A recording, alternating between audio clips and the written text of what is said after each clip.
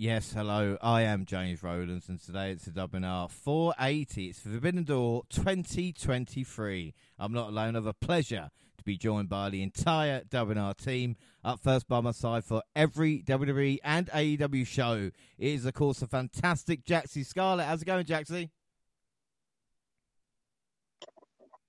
Hello, New Japan, Forbidden Door, AEW. Here we go, round two. I'm excited. How are you? Yeah, I'm a bit worried because you have been destroying predictions recently. Everything you see, you're like Godzilla walking through a city. The NXT smash, WWE event smash, AEW. So, like, Forbidden Door, I'm really worried because you were so far behind, and now I think you could be in the lead.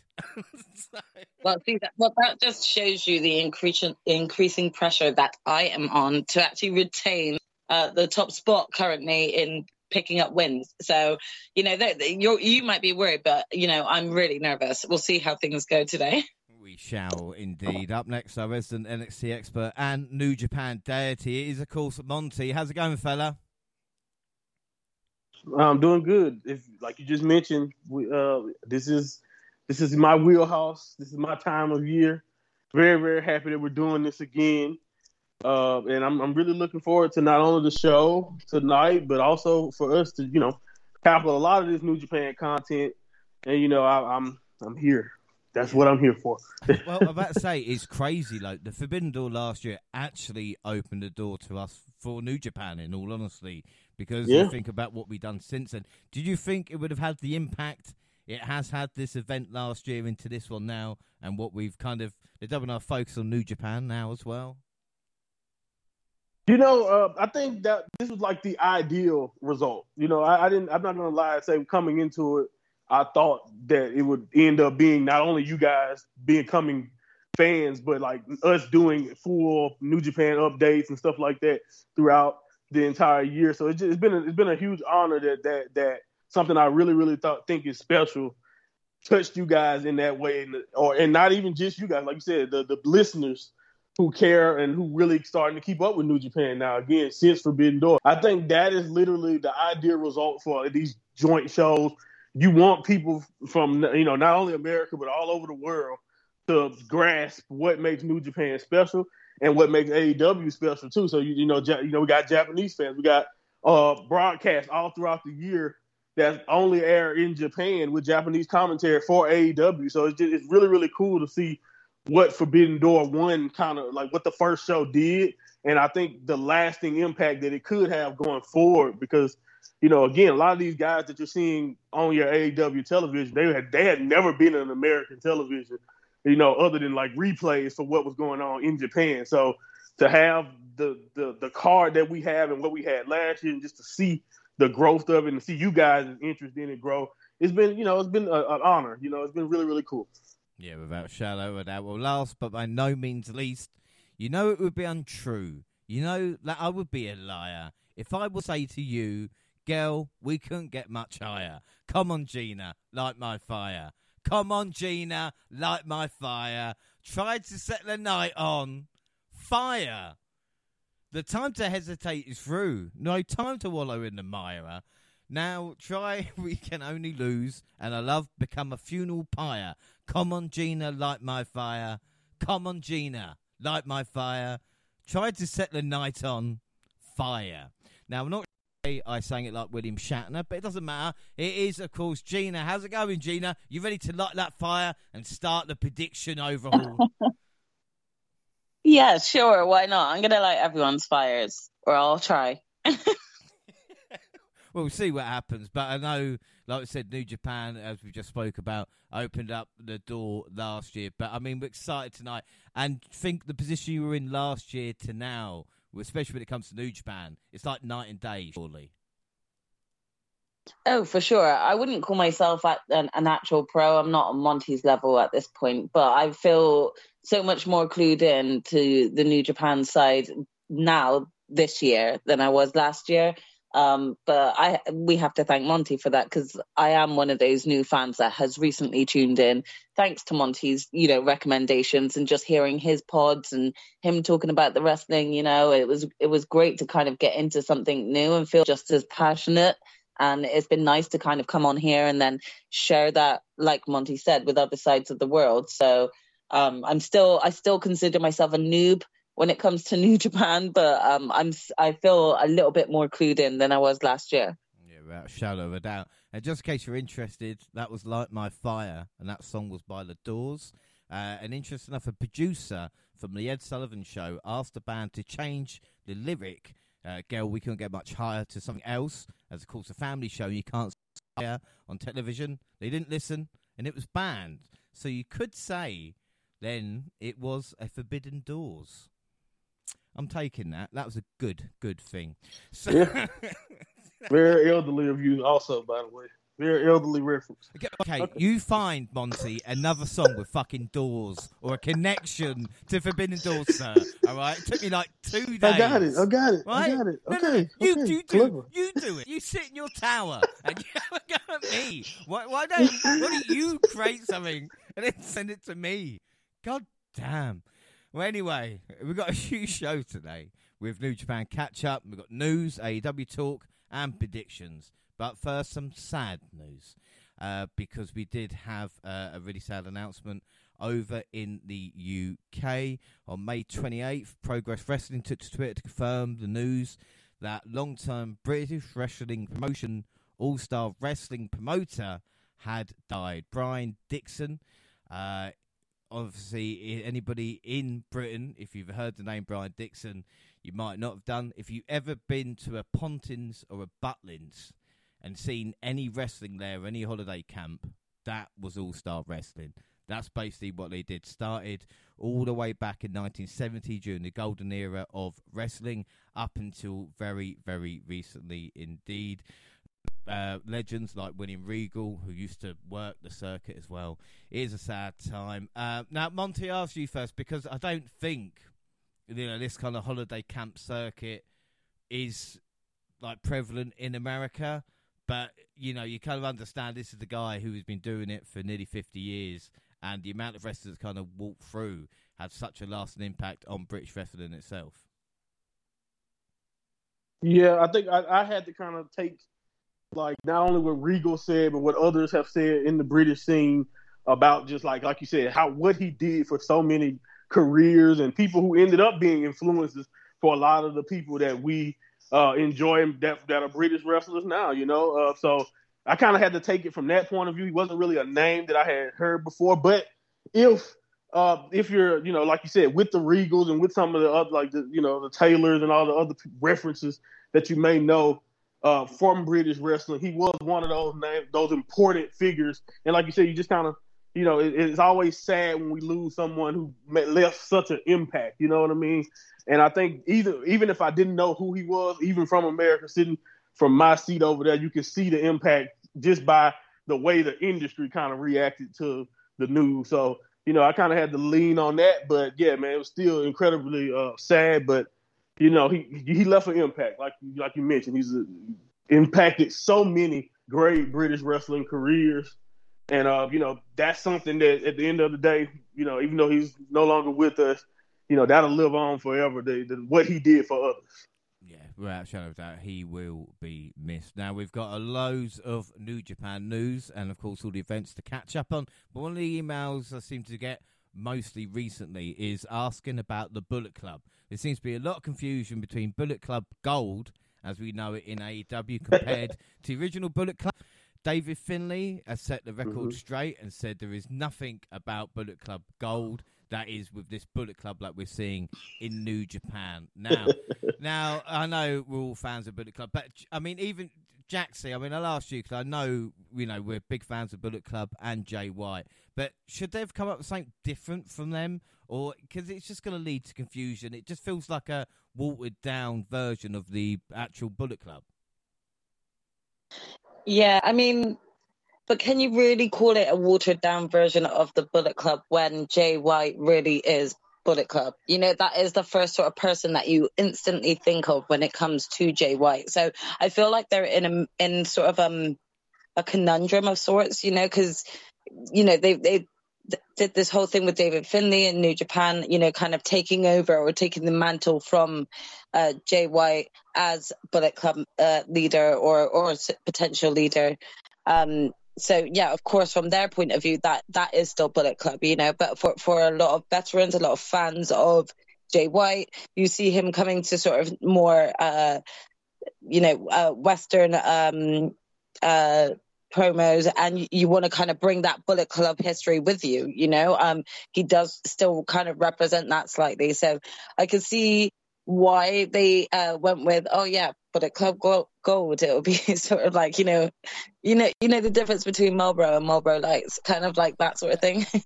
Without it, just I'm not comparing them to cigarettes. I'm just talking about the branding. But yeah, it can still be confusing because you're kind of like, okay, so are they representing Bullet Club in sort of the Western side of things?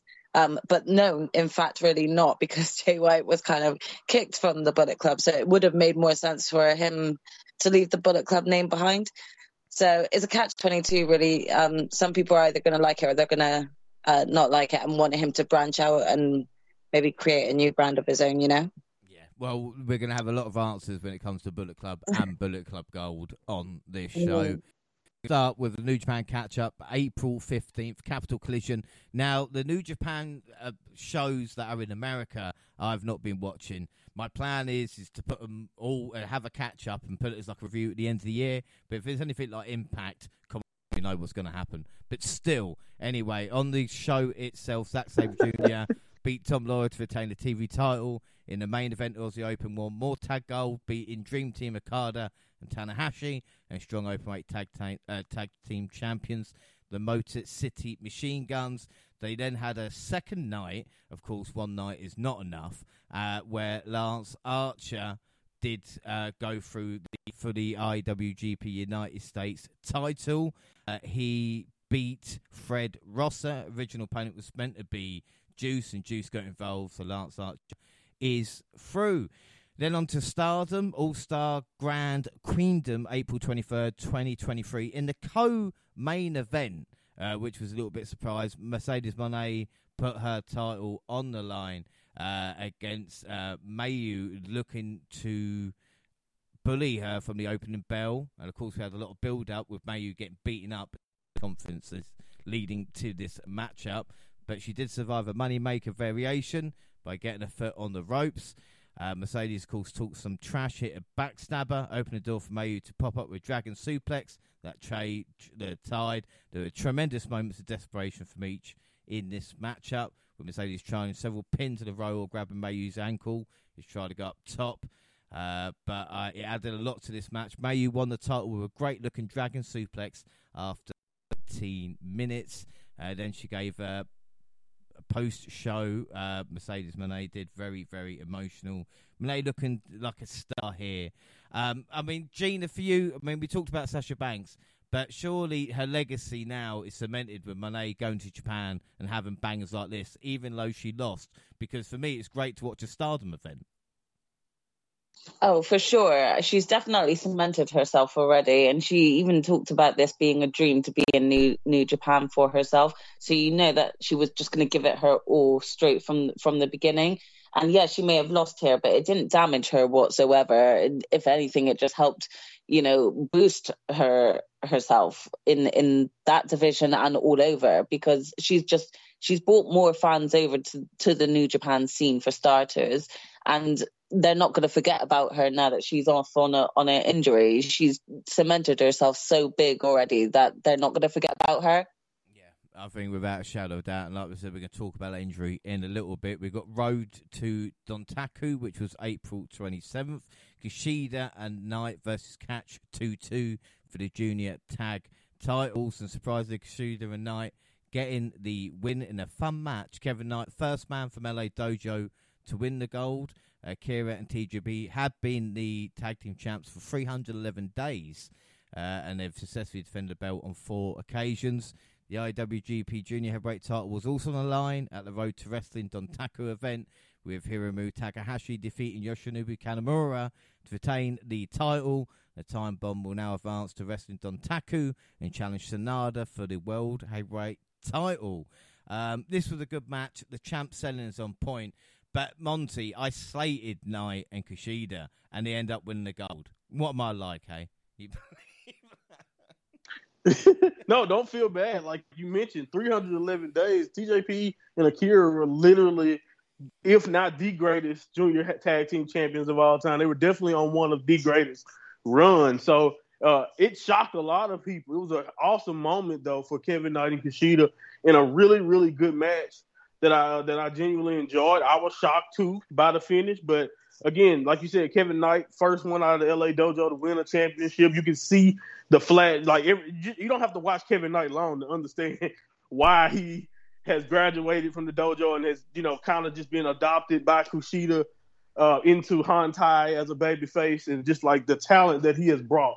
So to be able to do that and to have that type of performance and to dethrone a dominant tag champions, it was an awesome moment. And then Yoshinobu Kanemaru, again, he was going for something that has rarely been done. He's going to be a junior heavyweight champion in every promotion across Japan. He's already done it in All Japan. He did it 3 times in Noah.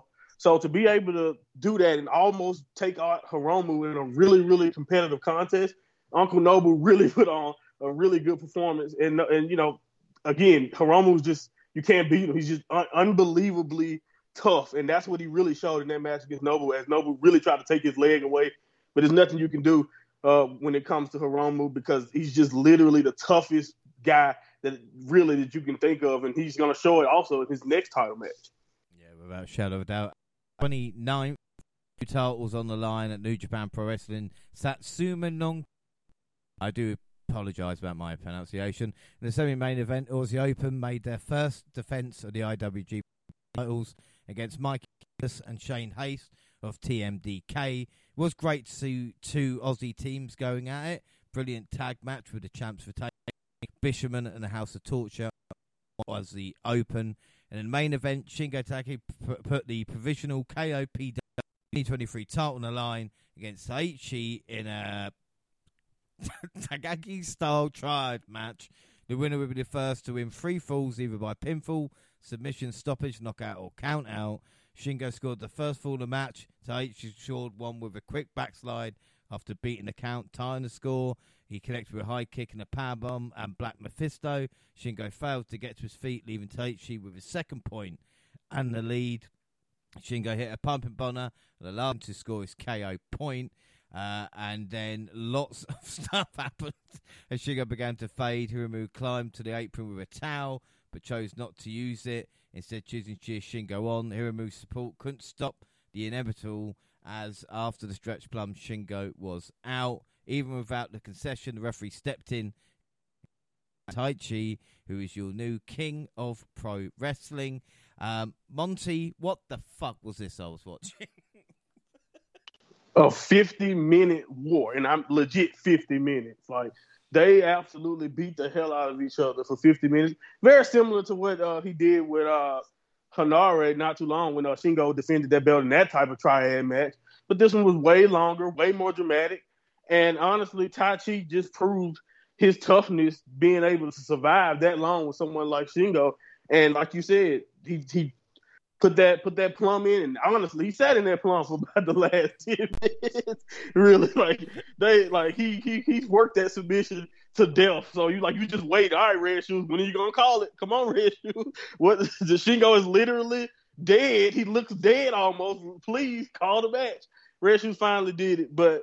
Yeah, man, it was very, very dramatic, and that's what this KOPW is all about. The stipulations always change. The fans vote on them. Sometimes it can be 5-minute, crazy, insane, fast matches, or it can be an hour of just 2 guys beating the hell out of each other. And Taichi and Shingo have been warring over this belt for a while, so it was a really, really good, cool moment for Taichi to finally be able to get the belt that he's been fighting for a while. And it's also another big-time moment for just 5 guys, man. The 2 leaders of that group, Taichi and Sonata, are now champions, and I think that's a really good look for the newly faction, the new faction. Yeah, I think without a shadow of a doubt, it's a really, really strong start. Just 5 guys. And speaking of just 5 guys, April 30th, Sonata, Taichi, Dookie, Kanemaru versus Naito, Shingo, Bushi, and Takahashi in the elimination match. Came down to Takahashi and Sanada. Sanada climbed to the top rope, set up for a moonsault. However, Hiromu hopped to his feet, pushed Sanada's butt, sent flying to the floor to be the sole survivor for his team. So the good style elimination match. Hiromu got the mic and talked to Sanada. I do like this with New Japan. Even it's now gained momentum. He's eliminated the champion in this matchup, and now you're not sure if you lead towards Dontaku as it was. And we get to Dontaku May 3rd. We started off with Hikuleo defeating Kenta for the Strong Openweight Championship. 10 years ago, on the exact date, May 3rd, in the exact place, Bullet Club was formed. Hikuleo's task was to take the last bit of gold Bullet Club had. He'd already banished the former leader with Jay White, but when you cut the head of the snake, two grow back in its place. Hikuleo caught Kenta with a power slam and a choke slam and win the strong belt. Of course, Hikuleo's first taste of gold. But it's not the title Fred Rosser had. This is just another belt now. Jaxie, for you, when we talk about championships in New Japan, there's just too many. Come on, you got to agree with that. I mean, whenever I watch it, I feel like there's a new championship that's actually been brought out, but it turns out that championship's been there for a while. So I must admit, I definitely still find I get lost. However, we have a good sensei. So with all of our questions, he answers straight away. So I'm glad that we can go running to Monte whenever the moment arises of being like, explain. Yeah, true that. And plus, James, you're asking an AEW fan about 250 belts like that. Come on, man. There's belts everywhere at this point. We get the New Japan World Television Championship, Zack Sabre Jr., Jeff Cobb, which ended in a time limit draw. Both men seem visibly frustrated with being able to close, and I guess a rematch wouldn't be unsurprising. And I'll tell you something, Monty, Shane Hayes' Zack Sabre Jr. impression was spot on. I would ask you to do an impression of me, but I'd be worried about what you would do. No. You don't want that. You don't want that one. No, I gotta work on it. It's not up to performative status quite yet, but give me some time. I got you. You see how we didn't say it the other way around because the podcast would then be shut. You see that? Yes. Yeah. Don't try it. No. Save yourself. Well, Zach's been great already. We then have Never Openweight 6-man Tag Team Championship. Kazuchika Okada, Tomohiro Ishii, and Hiroshi Tanahashi defeating Strong Style, El Desperado, Minoru Suzuki, and Ren Narita.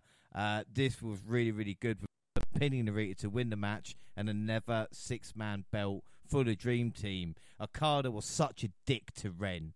Ishii showed that he was a team player in the end, and Okada winning gold. After the match, Shooter Umino walked to the ring.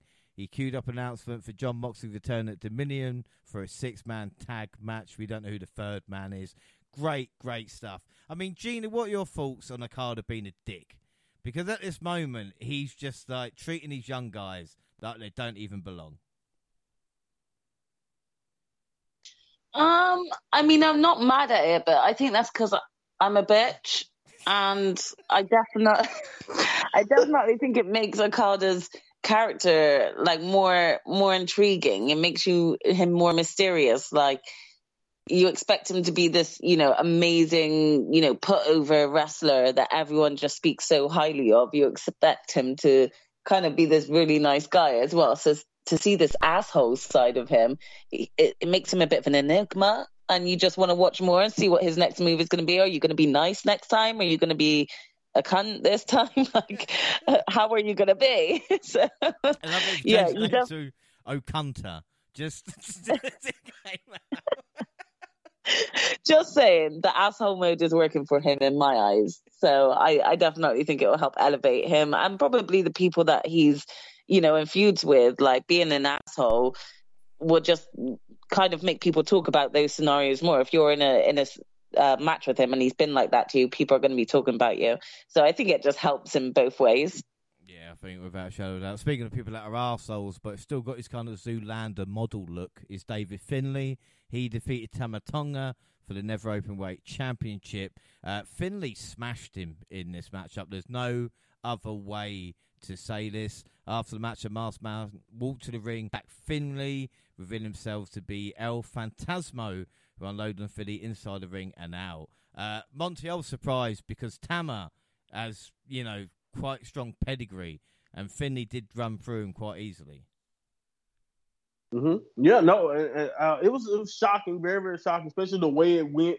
The multiple power bombs to the point where you hit Oblivion, or you hit his finish 3 or 4 times and basically let Tama up, and just was like really, really disrespectful. But he promised Tama that Tama was not going to be able to walk out of there on his own 2 feet, and they did, and he didn't. He got carried out on the stretcher. So yeah, David Finlay looks very, very badass, and I think you got to understand when David Finlay saw. He speaks English, guys. So everyone who called him off-brand Jay White, like he saw all of that, and he's trying to tell you this Bullet Club is for savages. They're for killers. None of that. Whatever Jay White had going on, all the branding, the worldwide stuff that Jay White had going on for the Bullet Club, expanding them. David Finlay cares nothing about that. He's all about winning, and he's all about hurting people. And he's really tapped in. If you know anything about Fit Finlay, he's really tapped into what his daddy was all about: tough, intimidating, and beating the hell out of people. And I love this new side of David, and him doing this to someone, like you said, like Tama, with a pedigree, someone who's been in New Japan for a very long time, and someone who seemed like they've really started to hit their stride as a champion. For him to just dominantly take him out, I really, and even though I was really happy to see ELP, I was like, I don't know who I want to come back and get revenge on him more, ELP or Tama, because again, he literally has been a bastard about it, and he's done it, everything that he said he was going to do, except, maybe win the cup. He didn't win the New Japan Cup. But other than that, he pretty much has been he's been very consistent. He's rebuilding the club and his image. We'll talk about that more later. And, I think he's really, really doing a really good job of throwing a fresh coat of paint on the Bullet Club. Because like you guys mentioned earlier, with Jay White being gone, it really needed it. And some people were tired of Jay White's run. Some people were saying it was getting stale towards the end of Jay White. So here we go. Fresh coat of paint on the Bullet Club, new leader, and they're establishing him strong with a dominant victory. Well, as I say, the fresh coat of paint isn't a bad idea. We've seen it with the Bullet Club, and we've seen it with Sanada as well. And of course, he was in the main event, defeating Hiromu Takahashi, the IWGP World Heavyweight Championship. Again, another finisher with Sanada. He changed his look, and then the DDT finisher that he's using now, no one's been kicking out of that. So in a match when he hits it, it is job done. After the match, yeah, exactly. Sanada's closing promo, the video package with dinosaurs, falling buildings, and exploding planets played again. A monstrous Yota. How do you pronounce his surname? Because I want to get it right. Suji. Yota Suji. Yeah, T is silent. There you go. Suji. And attacked all of J5G, leaving him lying. He speared Sanada on the floor, taunted him. And again, everybody was shocked by this. Monty, can you tell me a little bit more about him? Because he went on the excursion, if I do believe it. Yes. So, yeah, he's been on the excursion pretty much the entire time. You guys, especially the newer people who've come in the last year, you probably didn't even get the chance to see him as a young lion. But Yota Tsuji is one of those guys, especially during the pandemic, like towards the beginning of 2019, he wasn't necessarily like a young lion that was in that Shota Umino class of people that they just knew that they were probably going to be a star. Even Ren Narita was probably a guy who was past him when he was a young lion, but he just went on excursion, went to Mexico, went to the UK, and just added all types of tools to his toolbox. And this was his fresh chance. This is his chance, fresh off excursion, to show everyone what this new version of Yota Tsuji was all about. And he's a guy who back in the day had a problem with the LA Dojo guy. And then I think just because they were LA Dojo and he wanted to represent the Japan Dojo, and ever since then, once he left, he got a chance to see what it was like to be an outsider. It just opened up a world. You really get a chance to see the benefit of New Japan's development system and how they bring up guys when you see what happened to Tsuji, because he had a different physique before he left.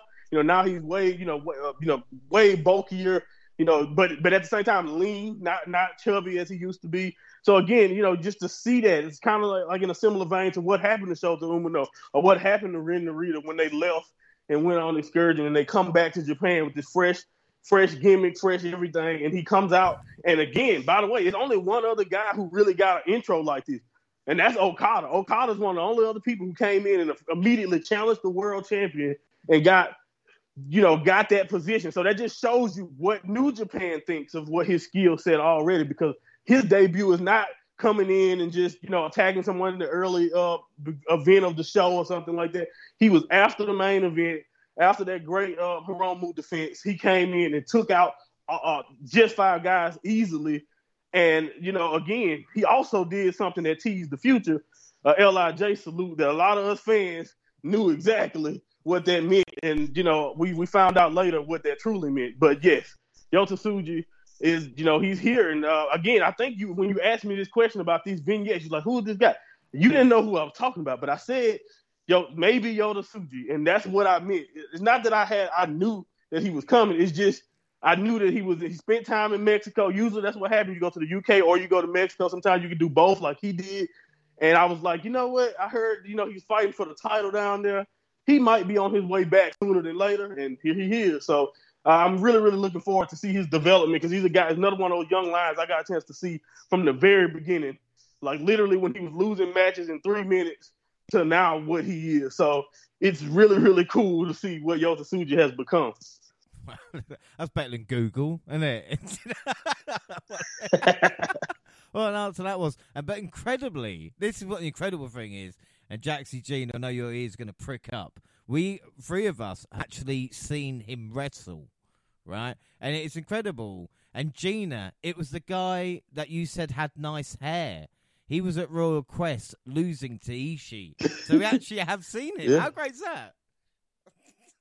Awesome. Wow, that's super cool. I didn't even realize that. Thanks for reminding me. I don't even remember that guy. Yeah, see, there we go. We have seen him, and he's going to be challenging for the title soon. May 21st, New Japan Resurgence. We had Kenta defeating Hikuleu by count-out and winning back the strong openweight title. Sorry, Hikuleu. I guess it didn't mean a lot. Blackpool Combat Club, Moxley with Yuta and Shooter, beating Okada, Roca Romero, and Ishii.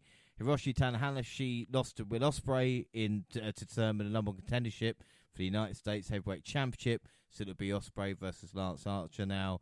Mercedes Moné was upset by Gale for the inaugural New Japan's Women's Championship. And as you said earlier, Gina, Moné did suffer an injury. And apparently the rumours are she has signed a contract extension. So when she is fully fit, she will be back in New Japan, which can only be a good thing. I mean, like we said, we mentioned it earlier. Bit of bad news, though. After AEW have announced they've signed, it's like AEW have the kind of opposite of the Midas touch. They curse them. They signed Aussie Open, Carl Fletcher, and of course Mark Davis. But unfortunately, Mark Davis has suffered a serious injury. We're not sure when he's going to be back. Man. Maybe a couple of months. So Aussie Open wasn't there, so they had to relinquish not only their strong tag team titles, but the IWGP tag team titles as well. I mean, Jaxie, that's a kick in the teeth, because Aussie Open have been one of the best tag teams, if not the best tag team on the planet for this past year. Yeah. Royal Quest versus FTR. I must admit, when I did read about his injury, I did felt quite gutted for him, because sort of even out of just seeing them not just in New Japan, but just seeing some of the crossover events that they've done with AEW so far. They're quite an exciting team to watch. So I hope that he's not off for long and recovers quickly, because I think Aussie Open are a formidable team that should be considered to be like strong contenders if they're ever challenging in AEW. So it's a shame to not see him sort of being able to be alongside his other partners in Forbidden Door this year. And also another confusing thing, because we talked about Bullet Club, but Aussie Open will still remain in New Japan. I assume they'll still be allowed to wrestle. So I don't think Aussie Open are leaving the United Empire. The United Empire still staying as is. Right, so we're going to move on. May 12th to May 20th, New Japan Pro Wrestling held the 30th edition of the Best of Super Junior tournament. The lineup was revealed that 20 wrestlers will participate in the tournament with 2 10-man blocks.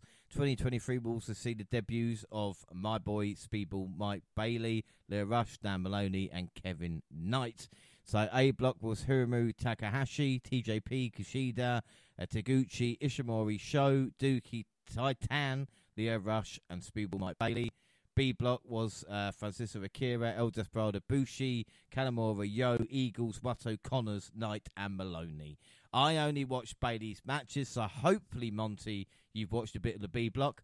I watched everything. You watched everything? I watched everything. You crazy I bastard. watched everything. How did you do it? I love Super Juniors, bro. This is just the junior version of the G1, man. This is all for me. And it was even better this year with no warm-up tags. 10 straight just junior one-on-one matches. So, yeah, it was insane. But I enjoyed every freaking second of it. So, yeah, I got you, man. All right, cool. So I'm going to run through the Bailey matches. So, deep breath for me. So, Mike Bailey's matches, I'm doing it because obviously he's part of Impact. His first match was against Hiromu Takahashi, 12th of May. This was great. They fought around the arena. Ultimate Weapon and Bailey pinned him clean. Yes, that's right, clean. Second match versus Show, May 13th. Show attacked with a chair early, and even with evil interfering low, Speedball hit Ultimate Weapon and won. Third match versus TJP, May 14th. This is what the Best of Super Juniors is all about. The Flamingo Driver made Mike 3 for 3. It can't last, guys. Come on, we know this. Match 4 versus Kushida, May 16th. What was I saying? It was a pleasure to watch, but Kushida got the heel hook and Bailey got his first loss. Match 5 versus Titan, May 17th, or Titan as he's known. Bailey's chops were opening up Titan. For me, it was the best match so far, and the Flamengo got the win for my boy Mike. Match 6 versus Doki, May 18th. A cool Best of Super Junior video for the match, I should say. Like, 1, 2, 3, shake the soul. Like, you don't get that. Yeah. You know, like that kind of catchy stuff. It's definitely an anime opening. Yeah, definitely just like that. Yeah. Great stuff. Doki upset Leo Rush this night, so that could help our boy Mike. Bailey Smile reminds me of a taxi driver in Total Recall. Ultimate Weapon and Bailey went 5-1. Come on, let's go Impact. Match 7 versus Taji Ishimori, May 19th. Bailey did a Terry Funk and got sent into the seats, but he tapped out to the bone lock. Let's hope the injury doesn't affect him. Sonny Speedball's second loss. Ishimori goes level on points with him. Match 8 versus Block A's whooping boy Taguchi, 21st of May, the penultimate match. Taguchi had lost every match up until this point. Did well working the ankles, reversal of pin that got Bailey the win. And Taguchi would beat Kushida in this last match to get his first points. And then match 9 versus Leo Rush, May 23rd. The winner list definitely going to the semi-final. Great matchup. Both kept a great pace and absolutely loved this. The Flamingo Driver got the win for Speedball. What an excellent showing for him overall. So the final scores for the A block: Speedball, Mike Bailey, 7-2 on 14 points, and Titan finished in second as well. Monty, what was the B block like? Because the A block was great. Did that manage to keep a pace up with it? Oh, definitely. I think it blended in really, really well. You had very, very strong performances by El Desperado, as always. He was a knee bandit trying to hit numero dos, which is really just a stretch muffler. He made a lot of people tap. Him and Conor, former partners, had an absolutely banger of a match against each other. Bushi did not represent LIJ really well. I'm so happy Teton was here. Bushi got beat pretty much most of the tournament. But, you know, he did show up towards the end and get some wins. Kevin Knight looked strong, but could not, you know, overcome Clark Connors at the very beginning. Clark Connors also beat him down with a chair after that match. So Kevin Knight kind of just was limping his way through a lot of these matches. But he gave great efforts, but could not beat Yo. Couldn't, you know, later on in the tournament, Yo, who also had a strong tournament, but lost at the very end. He took a very, very important loss there that costed him, you know, a chance at the final. You know, and then, you know, Master Wato, very, very strong performance, the strongest performance of his career. He's a guy who when he debuted was definitely did not debut with the best momentum. Like he literally botched one of his first spots, and you know, and like it just didn't set the greatest tone for who he was, especially with a lot of the vignettes saying he was the way to the Grandmaster and how he was literally going to become Grandmaster, and a lot of hype, but didn't really live up to it. But this year he finally figured it out, and he's just put on some of the best performances of his career. Like I really, really loved, you know, his match with Desperado that he had much later on. Because again, like I said, Desperado was coming for people legs. Clark Connors and Dan Maloney late in the tournament, which is very, very ironic based on what they're gonna do later in this show. But Clark Connors and Dan Maloney tried to kill each other and people in the crowd. They literally did not care. They were fighting everywhere. They threw stuff at each other. It was the best count-out match, one of the best count-out matches I've ever seen, because they just tried to kill. It just felt like a fight. It wasn't a match at all. It literally just felt like two guys fighting each other. But Robbie Eagles was as solid as ever. He's literally, he literally is the reason. He's literally one of the reasons for Super Junior being what it is. If you just think about his style, he's the definition of what they do. As a matter of fact, he's also the reason for Francesco Akira. I think he helped train Francesco. And a couple other guys. So again, Robbie Eagles solid as ever. Really, really strong block. Was it as entertaining as the A block? I mean, I guess it's kind of tough to say, but they really had a lot of strong performance. They had Francesco Akira establishing himself as a junior heavyweight. Clark Connors also, as now at Bullet Club, very, very angry young guy. I mean, it's kind of crazy when you think about him being the goofy cowboy he used to be or whatever. It's insane how angry he got. I know him. That's how I know him. I don't know what yeah, you know him as a goofy cowboy. He's not that guy anymore. Gato has pissed that man off. I don't know what the hell happened, but he's very, very angry now. But it was fun to watch him throughout the tournament also. But, like I said, the main people towards the end there was El Desperado and, like I mentioned, Master Wato after, he overcame Robbie Eagles, a guy who absolutely hates Master Wato. But, didn't matter. Wato overcame him. Like I said, the B block, El Desperado with 7-2, and Master Wato second on 14 points as well. So on May 26th, the semi-finals took place. Speedball Mike Bailey versus Master Wato. Both only lost respective blocks. First time they've been semis since 2014. Just had to be, didn't they, to fuck over Bailey. Yep. Mike left footprints on Wato. I don't think I've seen a trade of kicks on the apron like this. Ultimate Weapon couldn't keep him down, though, and it wasn't looking that good. We got the Flamingo driver, but Wato had it covered and hit an incredible German suplex to win. But again, we talk about how much wrestling. Mike Bailey, how good was he? And I've been watching him now for a couple of years on Impact. It's just too good. Just too good. Yeah, and I think the thing is like how perfect he is for Japan. Like I know he wrestled in Japan. I think Dragon Gate, or I know he wrestled in Japan in the past. I don't know if it was Dragon Gate or Noah, but I believe it was Dragon Gate. But either way it goes, his style, that Taekwondo. I took Taekwondo. He was a black belt. Never gonna act like I was any as good as him. I did, get some belts, but nowhere near black belt. Well, I think I was close, but I'm not bragging. The point is, he is awesome. He incorporates that into professional wrestling in the best way I've ever seen. So someone to watch him was just it was such a treat. And you can tell the people in Japan, like you mentioned, even though they loved Wato and they wanted Wato to win, it was plenty of Bailey chants throughout this tournament because of the impression that he left. So man, please, I don't know if he's exclusive or I know he's under Impact. But whenever he wants to come back, the people of Japan will definitely welcome him back easily. He just fits New Japan to a T. Right. Then we had El Desperado versus Titan. Titan becoming the second place guy to make it to the final. They both went chair surfing. Titan went balcony diving.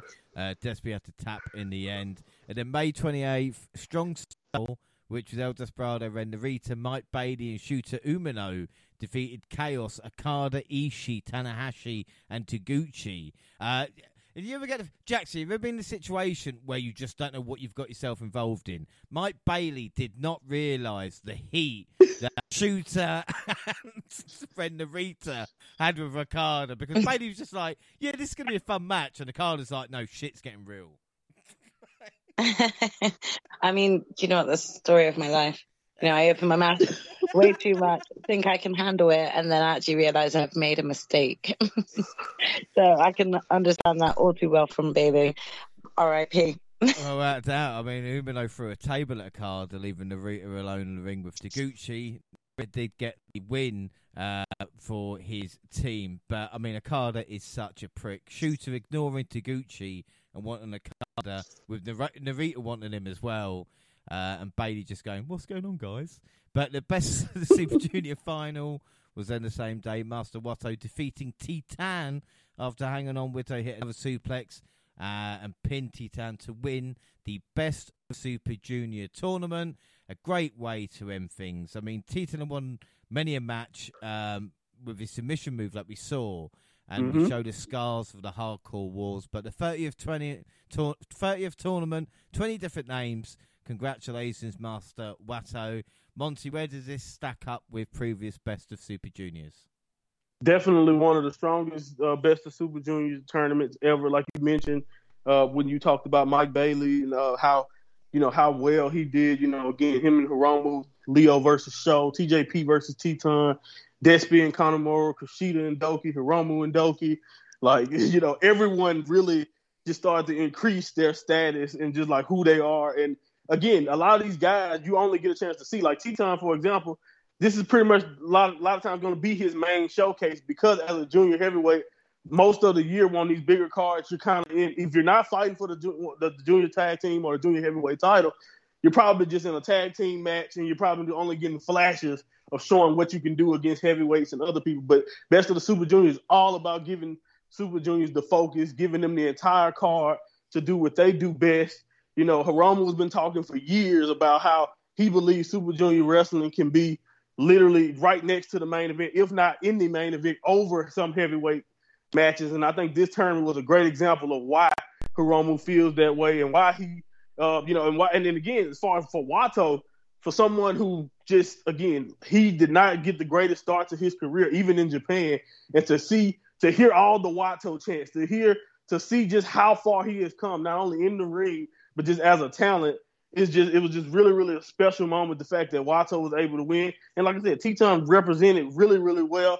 Only the third Mexican or of Latin descent person to ever make it to Best of Super Junior fight. The first one to do it since Black Tiger Jr., a.k.a. Eddie Guerrero. So there you go. Nice little reference there. But Teton represented his country and represented himself really, really well. And they gave us a final that this tournament deserved. Absolute classic. I know you mentioned a match earlier. Teton and Mike Bailey was the match of the tournament, up to that point to you. But that final, honestly, was probably a perfect Super Junior match. It really, really was beautiful. The crowd was really into it. And by the way, they had crowd noise for the first time since 2019 in the Best Super Junior. And you could tell the people were absolutely losing their shit every night for the most part. So it was a really, really great installment. And again, very fitting for the 30th Best of the Super Junior because this tournament has a really long, strong history. So I really love this tournament, man. It was really, really good. Yeah, without a shadow of a doubt. Right, one last New Japan show then, June 4th, Dominion. And we started off with the United States Heavyweight title number contendership match, Will Ospreay defeating Archer. The match was built around Ospreay surviving Archer's physical advantage, and it worked really well and made for a great opener. We see Ospreay hitting a series of hidden blades to get the win. And after the match, Ospreay called out Kenny Omega in Canada. I don't know how many times we have to say this, Gina, but Lance Archer in Japan is a different monster than he is in AEW. And not only that, but it's great to see Will Ospreay back, and it's great that we're going to get Will versus Kenny. Oh, yeah, definitely. Everyone's been wanting Will and Kenny since their last bout together, It feels like it's never ending, and the feud between them feels like it's only just growing. So everyone's definitely excited for that. And and like you said, I think Will is definitely grown his own sort of, following, not just based on his standing with the United Empire group, but just on his own. He's got such a backing now that it's starting to get hard for the Kenny and Will fans, because even though we want this match so badly, it's also hard to be like, who do we want to win? Because we kind of want both. I think that's what I'm saying. That's when it's a dream match where you're not sure, exactly which way it's going to go. Exactly. This is where I'll happily accept some tomfoolery and they just call it, a disqualification because someone gets involved. That's when I'll accept it because I don't know who else to choose here. So it was going to be tough. We then had Bushi, Shingo, Naito, and Titan defeating just 4 guys, as it was. With Titan submitting Taka to win. Naito's theme is such a banger, and Kevin was forced Chris to sing the Just Five Guys theme, which, again, is good. It's not just me that's singing badly on wrestling shows. We then had the IWGP Junior Heavyweight Tag Team Championship, Catch 2-2, beating the Intergalactic Jet Setters, Kevin Knight and Kushida. Like I said, the title reign did not last long. Dan Maloney came out with Catch 2-2, and we see Akira getting the win on Knight and securing a tag title reign. But that wasn't the main story, because after the match, Clark Connors of Bullet Club came out and told the new champs it would be him and his new partner, Dan Maloney, standing behind Catch 2-2, attacked them, almost definitely setting up a future title challenge. For me, this was a strange choice for Bullet Club, but I see what you're saying with Clark, because he went on a fuck rant. I don't think I've heard a wrestler go on a fuck rant since maybe Scott Steiner back in 03. No. He's angry. And again, if you didn't get a chance to watch that block as much, but if you watch that block, Dan Maloney fits right in. He actually fits right in, because TJP and Akira was trying to calm him down pretty much the entire tournament. He was like a hired gun. But like I said, after their brawl, they made a lot of references to this on commentary. Kevin Kelly said it. It seemed like these two guys wouldn't be friends, but they said after that type of fight that they had, Gato took notice, and he was like, no, this is the perfect recruit. Also, I think the real reason maybe why it may have come out of nowhere, I think the real thing is Taiji Ishimori, unfortunately, got us there, did not get a chance to even finish the tournament. Who knows? He could have played a factor in the actual final, because we know Ishimori is actually a big deal in the junior heavyweight division. He's one of those guys right next to Hiromu, and he got hurt in his match with Hiromu, which was a great match before he got hurt. And I think maybe Clark Connors' original partner could have been Taiji Ishimori, and they pulled the audible here and thought Dan Maloney, since he fits so well, because he's not only is he British, but and it's funny that Will Ospreay really fought to get him in here. He turned on him so fast. So that's another thing that really makes it funny. Like, Will got him his job, and he turned on him before the tour could even end.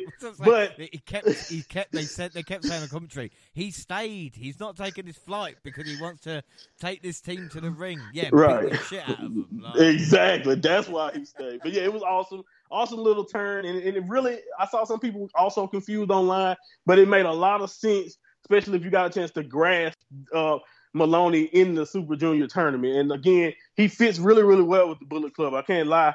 So I really don't have a problem with it. He's a guy who cut 30 pounds just to be a Super Junior. He is a very, very strong guy and an awesome wrestler. So, yeah, man, he's going to be really, really good with Clark Connors. Two angry foreigners just causing havoc.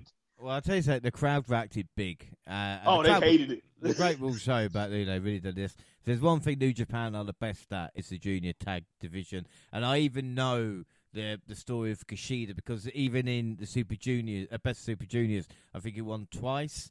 No, he was horrible. He was horrible. And again, losing the titles here, I know it's going to pay off. Right? Exactly. That's right. The good stuff. Exactly. We then had the World Television Championship. Zack Sabre Jr. defeated Jeff Cobb. Another fantastic Zack Sabre Jr. World TV title. Gina, it's just a shame that you didn't move for him and you just pushed him aside.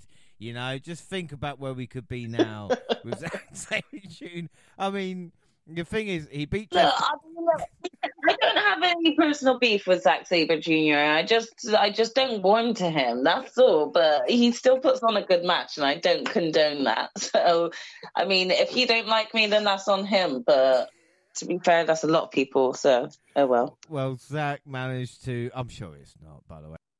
We see a Tour of the Islands reversed by Zack Sabre Jr. But honestly, like, how good is so that? Smart. I mean, Monty, he has to be in the conversation, doesn't he, for the best wrestlers? Oh, yes. Honestly, as happy as I am, I'm very happy we're getting Danielson and Okada.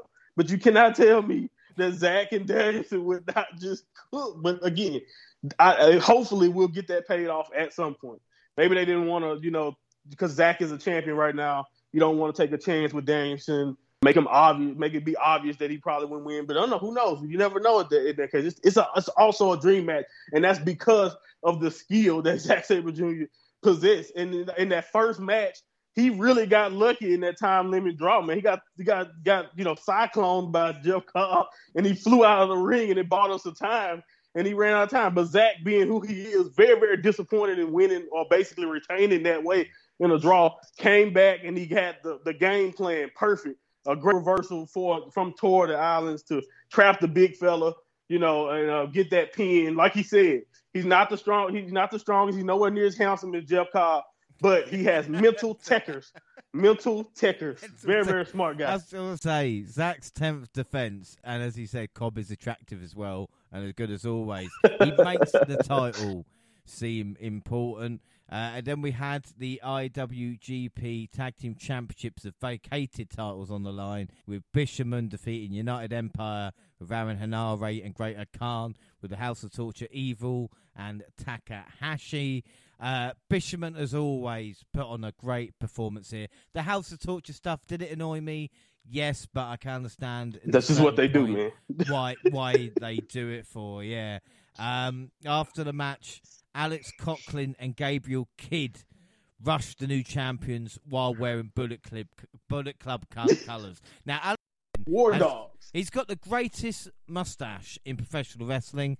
Used to be a strong, but his eyes, he makes Dexter Lumis seem like a fucking normal guy. That's all I can, it was just, he didn't need to do anything.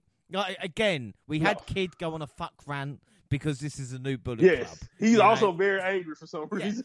English and very angry. He's been angry for years, though. At this point, British are angry people, as we can tell.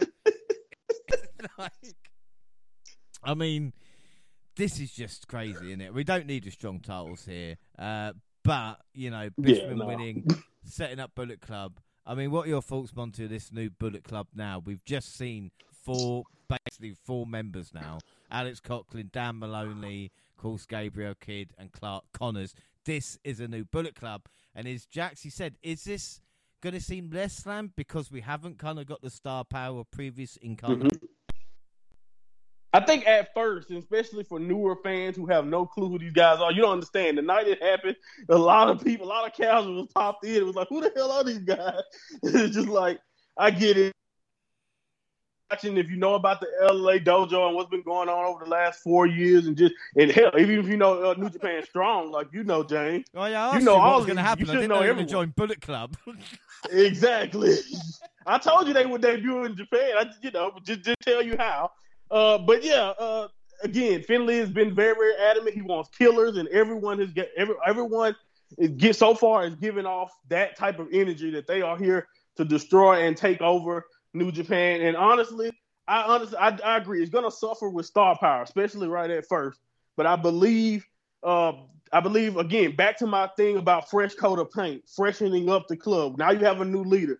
You have basically a new body, new tag team, new heavyweight tag team, new junior heavyweight tag team. And then when Taiji Ishimori is back, because it's not going to be a major time off out here for his injury, he'll be your junior heavyweight ace, someone that you can put there. So again, they're building and formulating the club back from where it was, because they lost a lot. They lost Anderson and Gallo. They lost, what happened with Tama and his brother, and with Leo gone, and of course they've kicked the leader out. I think that's the biggest thing about that Bullet Club Gold rebrand, is that it wouldn't hurt me as much if I knew if Jay White could still compete for New Japan. It would be like, I get it. But it's like, why are we doing this when he can't even do anything in Japan? So why are we still stoking the something he was doing in Japan? Let him do something fresh and new. But hey, give it time. I'm pretty sure Jay White will kill it because he's awesome. And but this is brand new. I think you got to give everyone time. They're going to have to establish themselves not only in Japan, but also to get worldwide fame, because a lot of people who've been watching Strong know who they are. A lot of people who've been going to these New Japan of USA events know who they are. But do the world have a clue who these guys are yet? No. And that's what it's time to do. It's time to put this into action. This was just letting you know who this is just your introduction. Now it's time to see what they do from this point on. Prince Devitt, when he started the original Bullet Club back in the day with Fale, Tama Tonga, and Carl Anderson, they had to come. Not only did they take over shows and just full-fledged Prince Devitt, Finn Balor, by the way, if you don't know, when they did that, they had to not only come together, but they had to establish themselves. They did a lot of cheating. They did a lot of things that you heard them cry out. The fans really, really hated them. And I think that's what Bullet Club is trying to get back to. As entertaining as some of the ELP and Jay Whites and all the other moving parts that they've had in the last year or so has been, they got away from their identity. Their identity are, hard-nosed killers who, basically murder for hire, mercenaries. And I think that's basically what they're trying to get back to. And I think David Finlay has really did a really good job of trying to give us a brand new Bullet Club. Some people are rejecting it, but I think it just needs time and we'll see exactly, will this 10th year anniversary incarnation of the Bullet Club, will this be anywhere near as big as the last incarnation, and hell, even the incarnations before that? I mean, that's the question, isn't it? But as you spoke about, David Finlay, the leader, then defeated El Phantasmo for retaining the Never Openweight title. And again, really, really strong from Finlay. I'm interested to see what both do here, because ELP need friends. Well, he's been a face for about, a year now, so that's not an issue. It's like you said, he needs a bit of backup. But again, good match. And then the IWGP Junior Heavyweight Championship, Master Waso, winner of the Best of Super Juniors, coming up short against Hiromu Takahashi. It's just a shame, because, again, what's crazy about it, and listen to the crowd, is they wanted a total change. And I know Hiromu, like I said, it's loved, but they wanted Master Wato. He can't win the big one. This what I thought was really interesting. Not many times you see Hiromu hit a time bomb and the crowd kind of disappointed. Yeah. No, it's true. It's 100% true. But it's only this is another chapter in the story of Wato. I promise you, maybe even by next year or in the future, you will see Master Wato at the top of this junior division. I think this is just priming him for that moment. New Japan has done this plenty of time. My boy Naito has been on the losing end of moments like that, where you just felt like this is his time. He's finally going to beat Okada, then boot Rainmaker. Nope, not time. So sometimes they do that, even if it feels like the moment is there. But Hiromu is still on an all-time run himself. He's trying to catch 12 defenses. I think he's at like 6 or something like that, 5 right now. So yeah, he has a road to go. We'll see if he'll actually do it. But you're 100% right. Osaka wanted Wato. Yeah, without a shadow of a doubt. We then had another open weight 6-man tag team championship. Chaos, Kazuchika Okada, Tomohiro Ishii, and Hiroshi Tanahashi. And they defeated the Black Belt Combat Club, Claudio Castagnoli, John Moxley, and Shota Umino. This was Moxley's first match in Japan since February 2020. This was Claudio's first match ever in Japan. And seeing him swing Okada was one of the craziest things. I never thought in wrestling, two worlds collide as Okada goes around.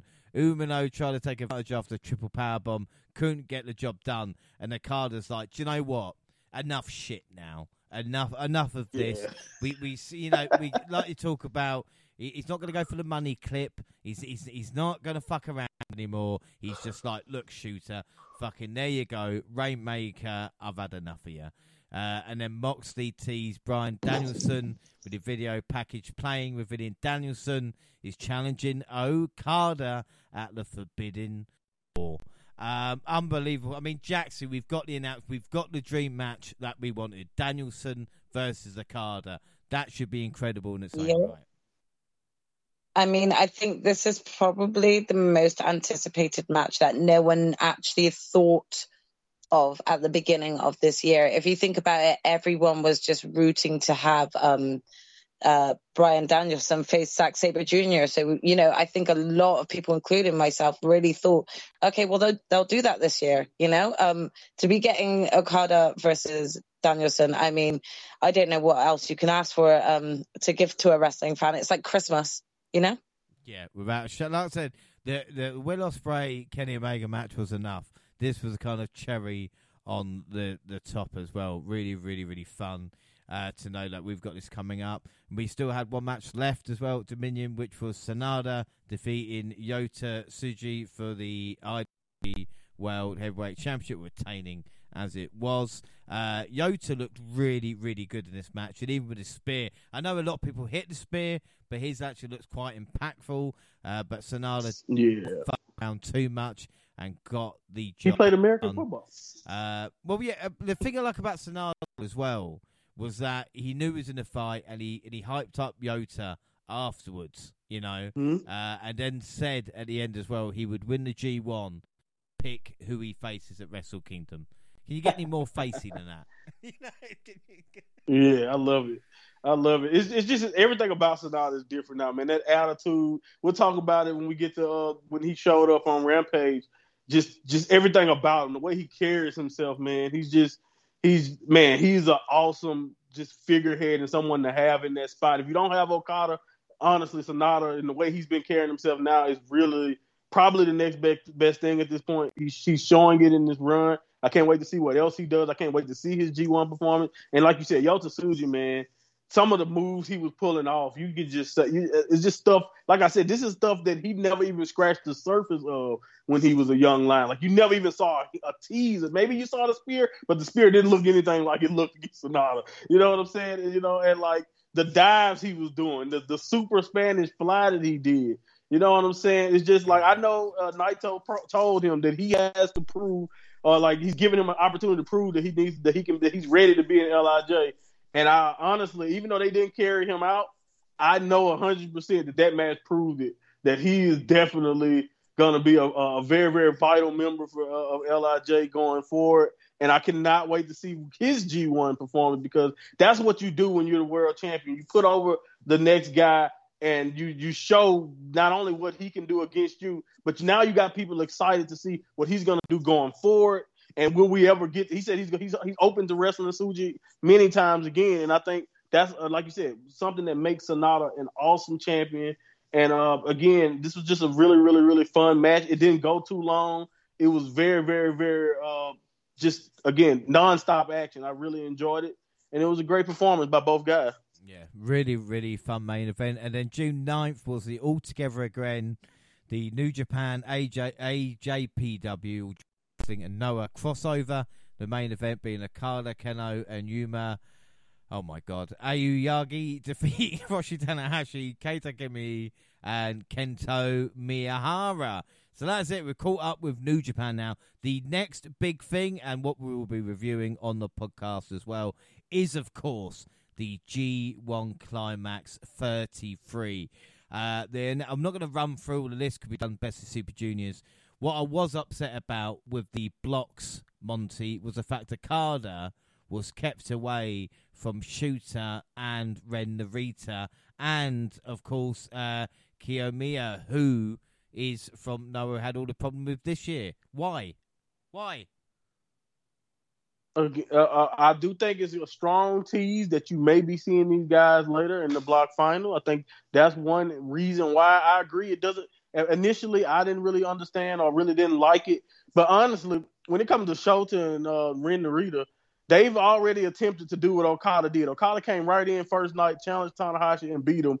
And they've done that and failed. They've tried to come right at Okada, and they've been dropped. Same thing with Kaito. I wouldn't be surprised if you find out later that Okada asked to be in a different block away from them guys, because honestly, he's done. He's over all of them. I know they may not be over him, but he is over them at this point, especially when the title is his focus. Now, I do agree, though. It would have been nice to see them all in the same block so they can get a guaranteed match against Okada. But who knows? If Kaito performs and represents Noah well, he can meet them in the block finals. We'll see. The reaction from the crowd for that announcement meant, that's going to be special. Right. But one thing I've taken away is Shooter or Shota, we're going to call him Umino, is the star, is the guy that I can see him facing Okada at Wrestle Kingdom. He's the one. Don't get me wrong, I like Ren Narita, I like a few, but he is the guy who's going to be the next one. I can just, for me anyway, that's what I feel. But we're going to start now with AEW notes. Luckily, we're going to do it quickly because we've still got predictions to do as well. We're going to start 31st of May and the 7th of June with really Yuta continues momentum, pinning Bandido in a fun 6-man matchup. Kenny Omega was in Canada. Bullet Club Gold have a date with FTR. Weird, though. I mean, Jaxie, who would you rather be right now?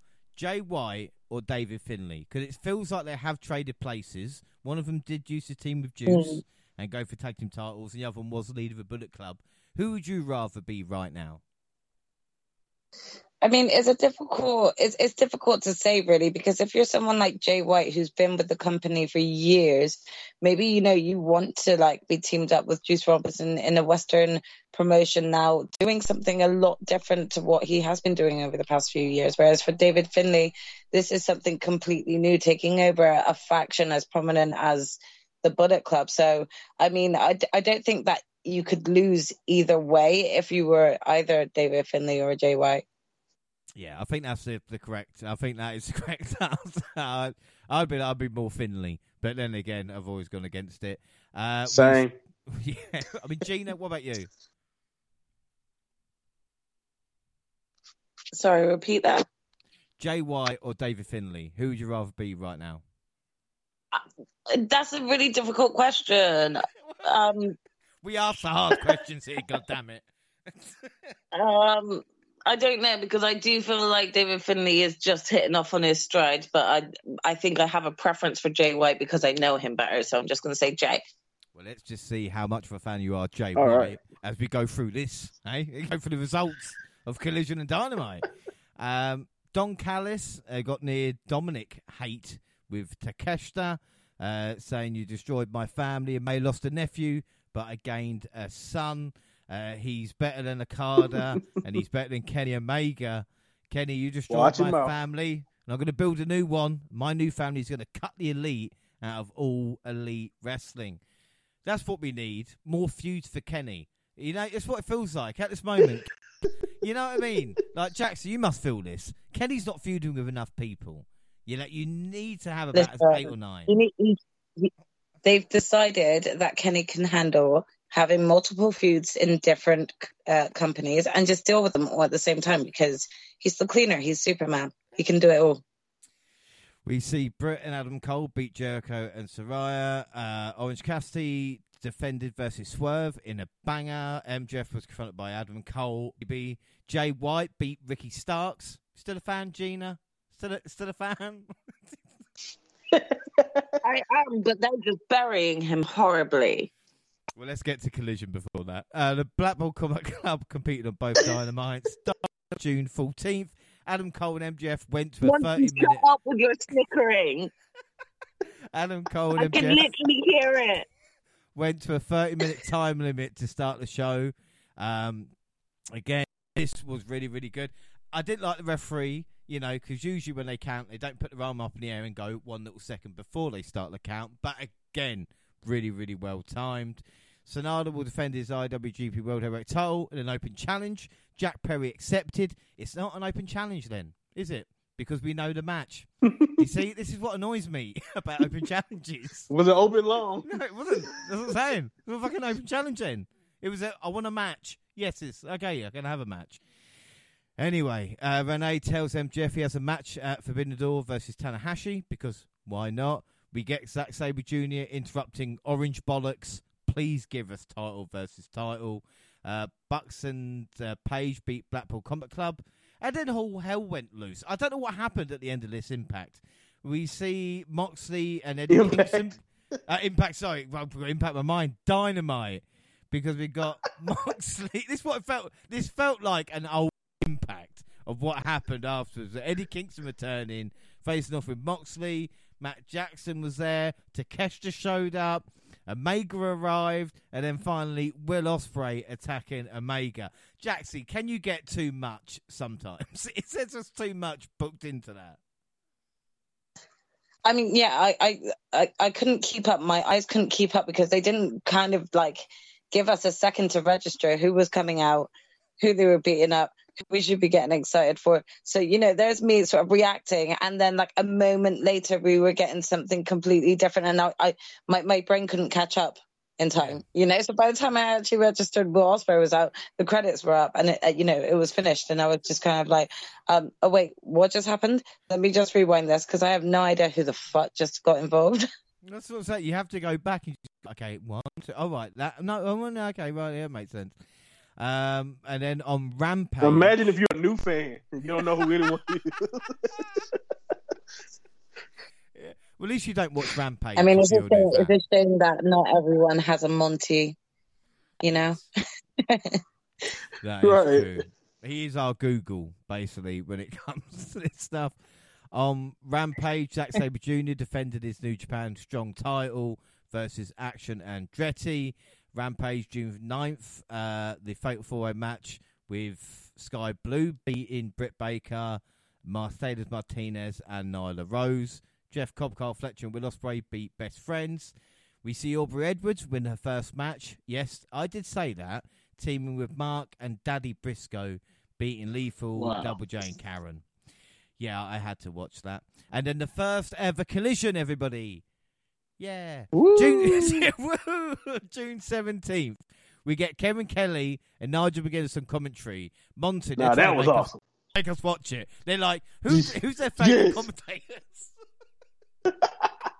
I agree 100%. They was like, oh, we got Nigel and Kevin Kelly. Like, man, do you understand how fresh that felt, man? No offense to Excalibur and the crew and Shivani, JR. Like, of course, come on, we get it. But it felt good to get that fresh commentary team. It just felt like an entire, even though we knew it was AEW, it felt different. Mm-hmm.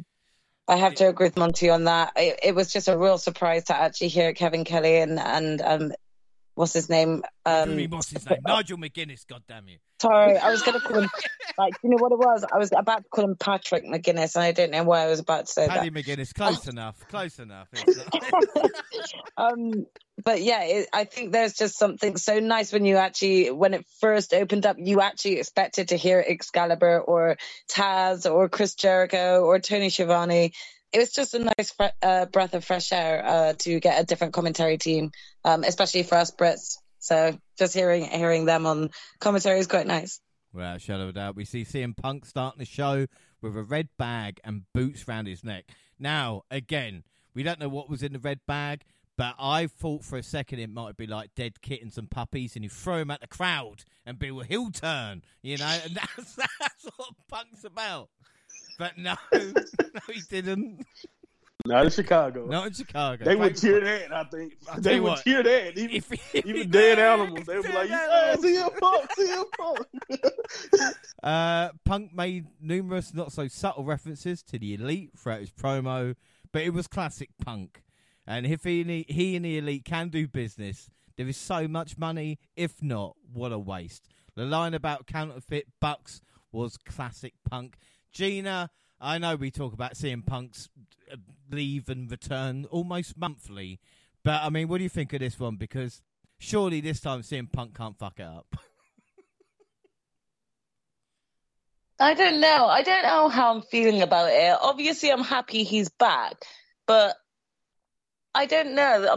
There was a slight part of me, maybe like 20% of me, that found it a little bit distasteful, and I don't know. Like, I didn't really want Collision to be like a fuck the Elite show, and just all haters be on the Collision show. So I didn't really want Punk to antagonize it even further and encourage it. But obviously, he gave a fire promo, and the crowd loved him with it being his hometown too. So it definitely got them, pumped up for the new show. I just don't know if some of it was a bit bad taste and maybe could have done without. So I'm a little conflicted about his return.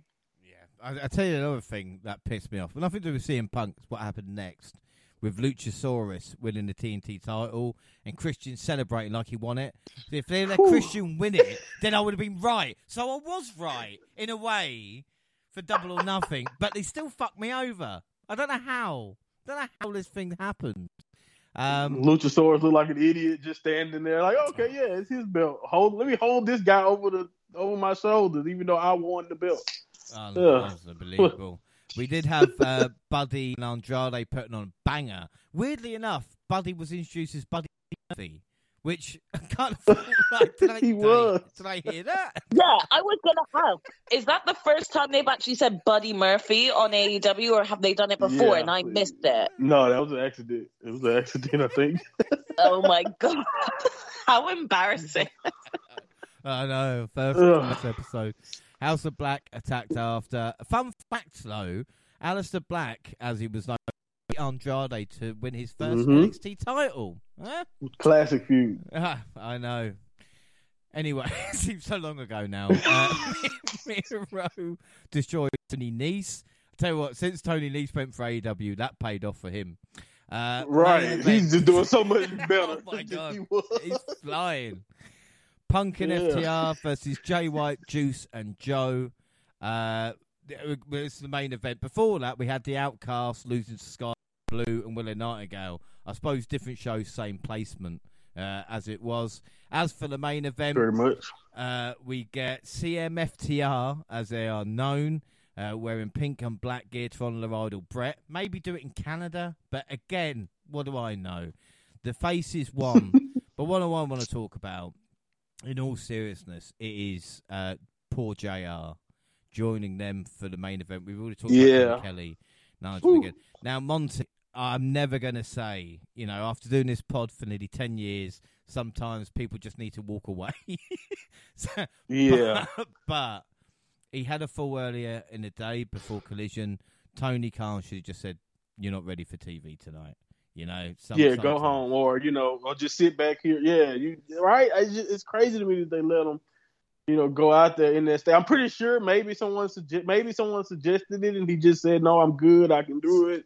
And he's a legend, so you give him the benefit. But yeah, man, it was rough. It was really, really rough, and he immediately had to apologize, and after that, because he even knew that it was tough, man. It was really tough to hear.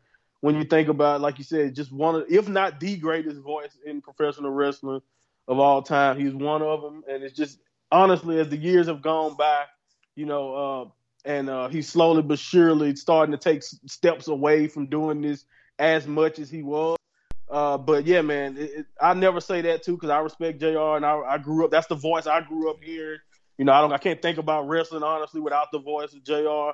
So it really, really is tough. It's just kind of like with the conversation we had about Jeff Hardy, and just like, seeing him sometimes slip or something, it's just like, it hurts a little bit extra because you grew up watching these guys be superheroes and do what they do for so long. But I wish JR nothing but the best, though. Hopefully he can get home, refresh himself. Maybe if he do decide to come back later, the time off will be, it'll do him good, and maybe everything will work out for him. But it really was tough to hear him on the first episode of Collision. Yeah, I mean, if it was me now, I mean, like I said, I've trouble with my dad falling over. I wouldn't put him on live TV after it happened. But maybe for JR now, it is just maybe all in if he's ready. One last big event, just maybe the main event as a kind of like send off as well, because like you said, we don't want him to turn into Jeff Hardy, where he's jobbing out to the guns on Dynamite. You see, we can't be having that. The Hardys did lose. I mean, Gina, what the fuck was this? The Hardys are one of the greatest tag teams of all time, and the Guns are the first team to beat them in AEW. I'm so angry that they have that notch on their belt. I don't know, because it's especially tough for me because, again, I grew up and got into wrestling thanks to the Hardy Boys. And I've actually been rewatching some old Raw is War era wrestling, and it's just hard because, again, I'm watching the Hardys at their peak, and they are just so great. And then I see them lose for the first time, and to the Guns. I don't know. It's kind of left me speechless a bit, because I'm not trying to condone the Gun Boys, but I wouldn't have given them this first win over the Hardys. I really wouldn't. There's, out of all the amazing tag teams you have in AEW, I don't think that the Guns deserved it. I think there were other teams that deserved that. The thing is, I heard as well, someone said to me, that the Guns, the equivalent would be Pretty Deadly. And I say to you, whoever an email, fuck you, sir. Monty, bullshit. You know that's bullshit. Like, it gotta just be the outfit. It gotta just be like the entrance that's what gear. I'm fucking saying. The fucking assholes. Like assholes. It's the only thing they have in common. Yeah. Fuck you. Like one of the greatest tag teams of our generation. And Pretty Deadly. No, yeah, man. No, if you don't like the Guns, you're gonna have to accept it. You're gonna. Pretty if you don't like the guns, you're gonna have to accept it at this point, man. Because they won't. They're not going anywhere. It doesn't seem like it. No. Starks, FTR, and Punk cleared the ring before the Best of the World issued a challenge. He said, "I'm a Collision guy. I'm not even supposed to be here." And because of that, Kenny Omega wasn't. So that's going to work out right. well. That's gonna None of the elite were. Exactly. I can't wait for backstage at Forbidden Door. Part of me doesn't want to watch Forbidden Door. I want to get a camera in the locker rooms. Just the tents, getting something to eat, Mark. Also, him saying that contradicted Tony, because Tony was like, "No, it's no brand split. We're doing, you know what I'm saying? Everyone can go anywhere." But okay, I guarantee we probably won't ever see the elite on Collision.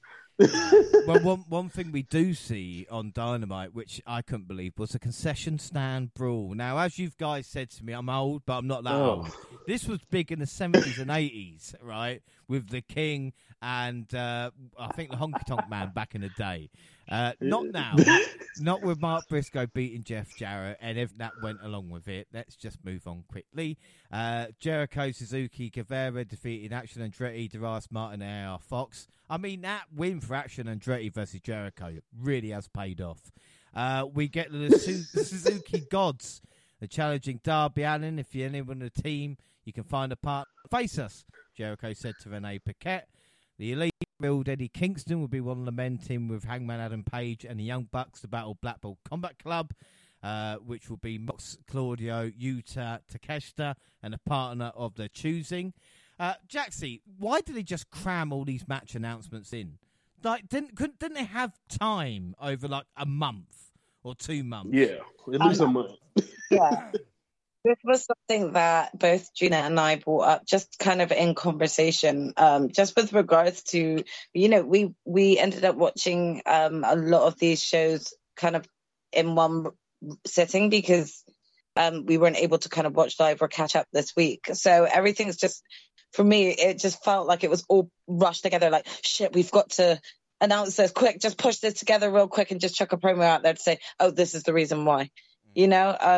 It just felt like they've had plenty of time with the build-up that they really could have already announced these before they even had like confirmed people. Like we've seen that happen. Where they're like, you know what, we'll come back to you next week and announce someone who's joining us. But just give it to us all spread out.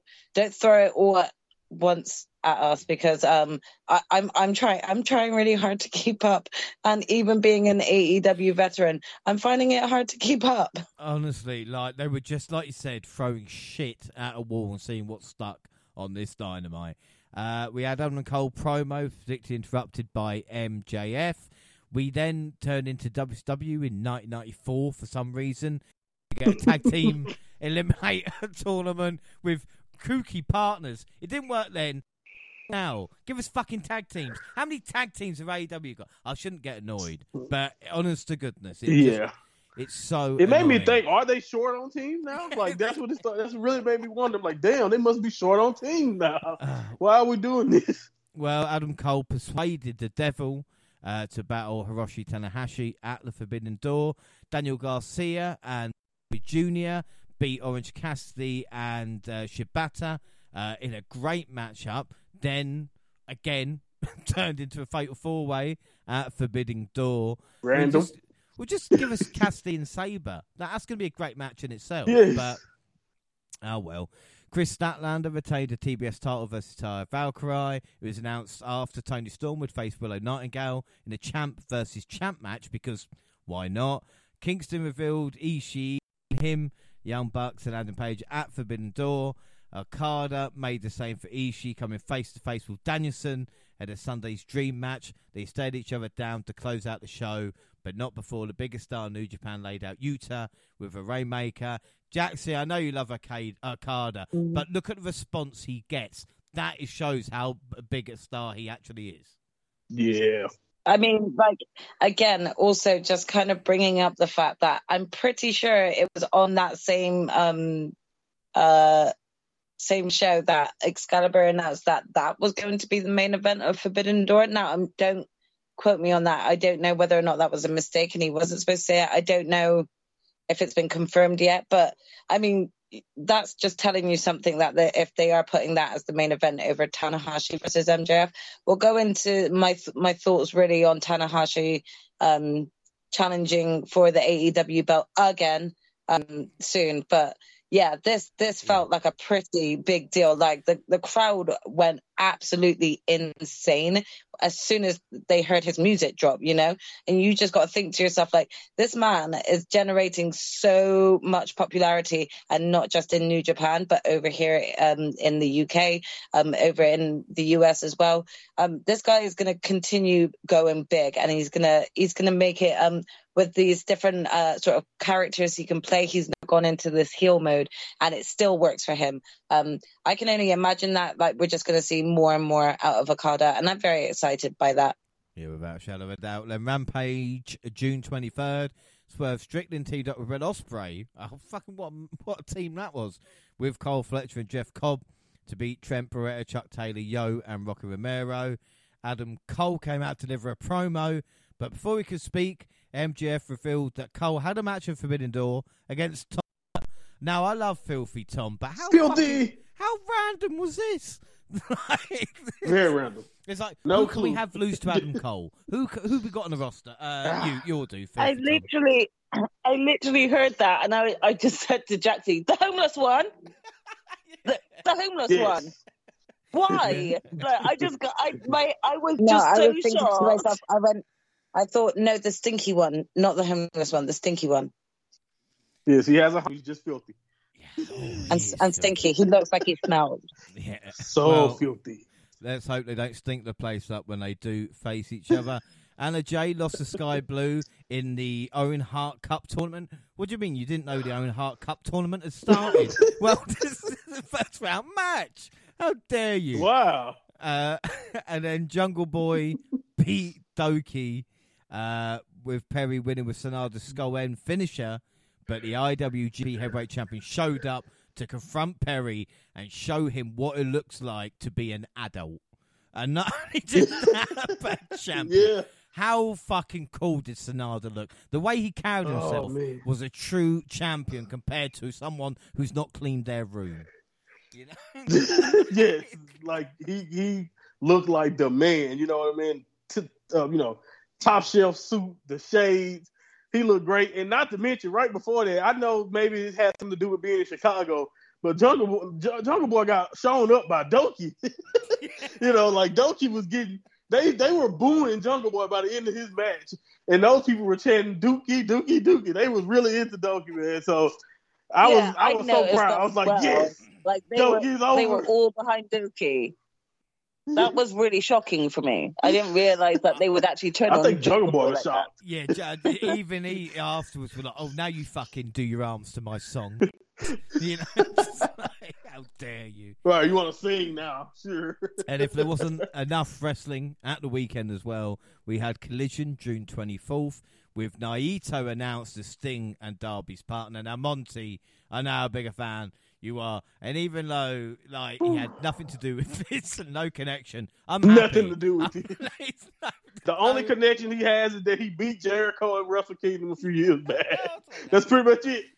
That's it. That's all he got. That's all you have. Yeah, he beat Jericho back in the day.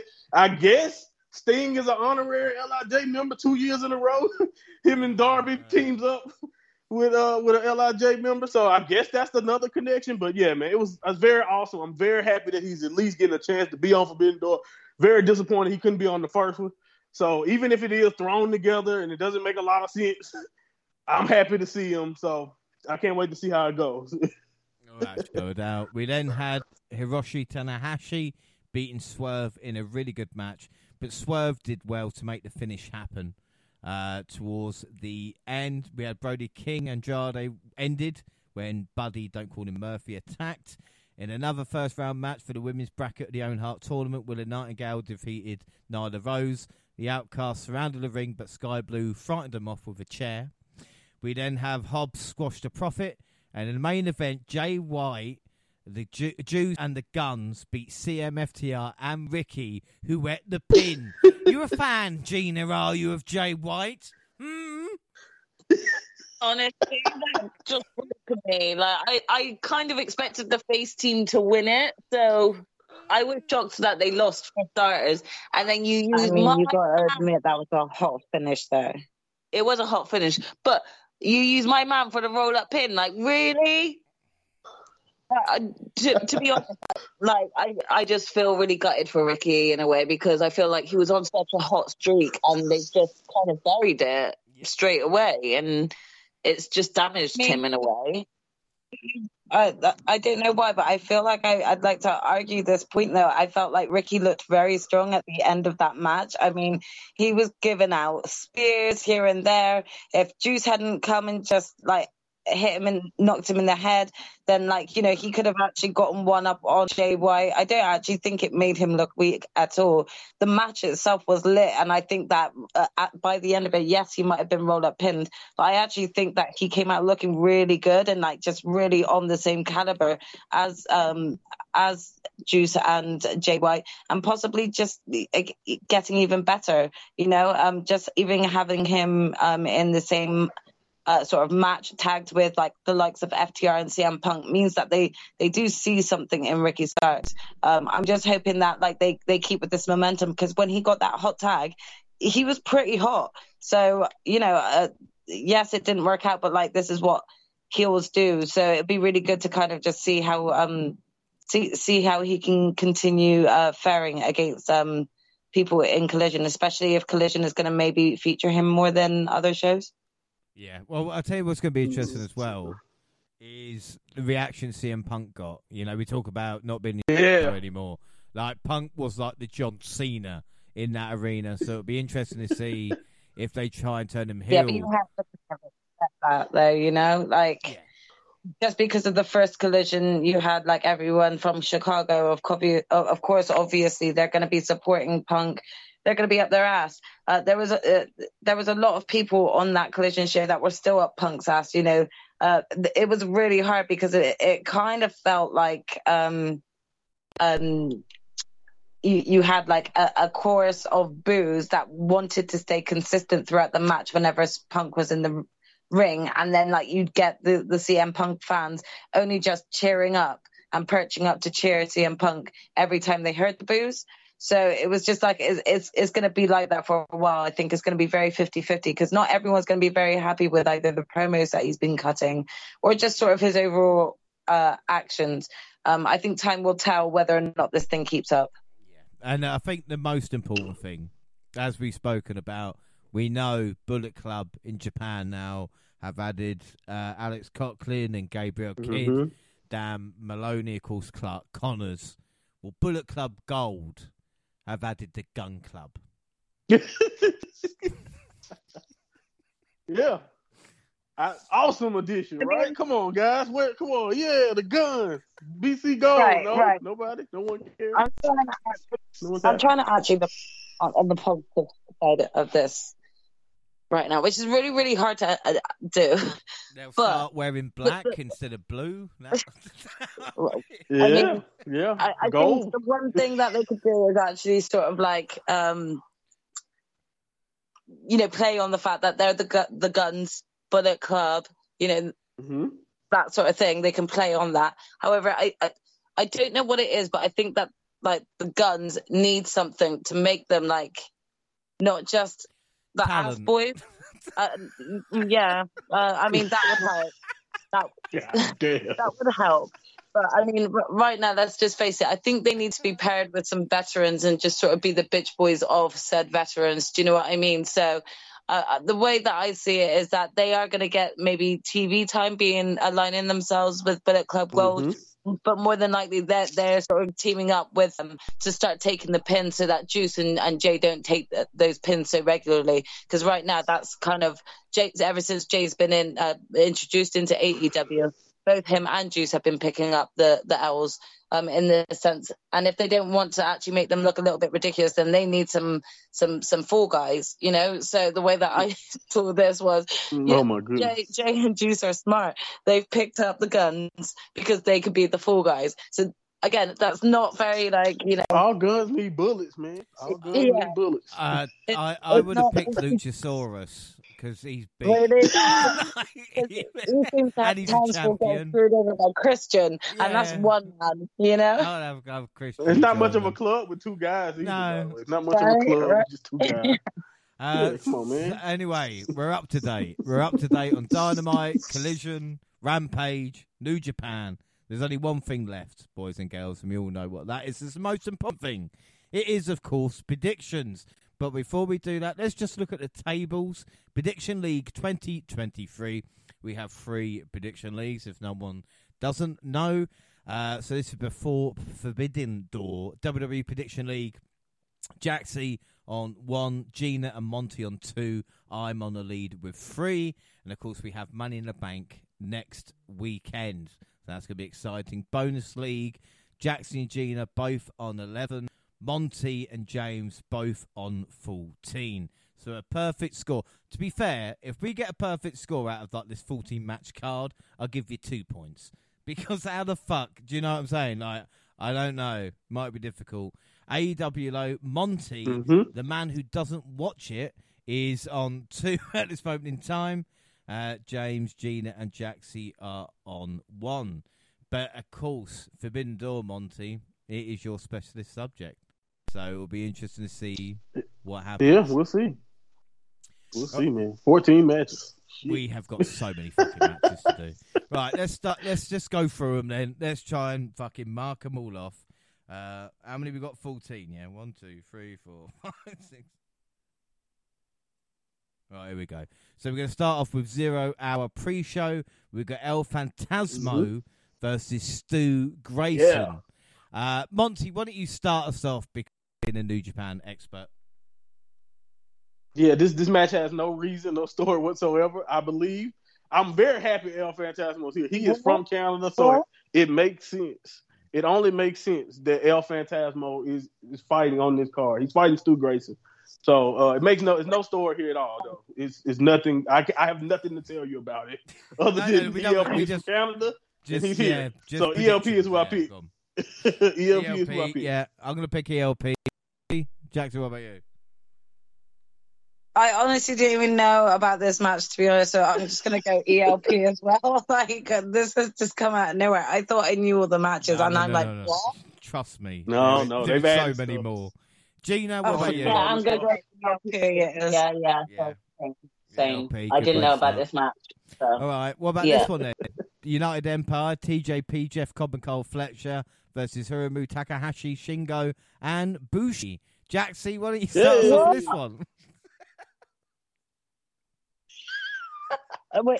Wait, sorry. Can you just say say that again? Bushi, Shingo, and Hiromu Takahashi versus Carl Fletcher, Jeff Cobb, and TJP. Oh my god!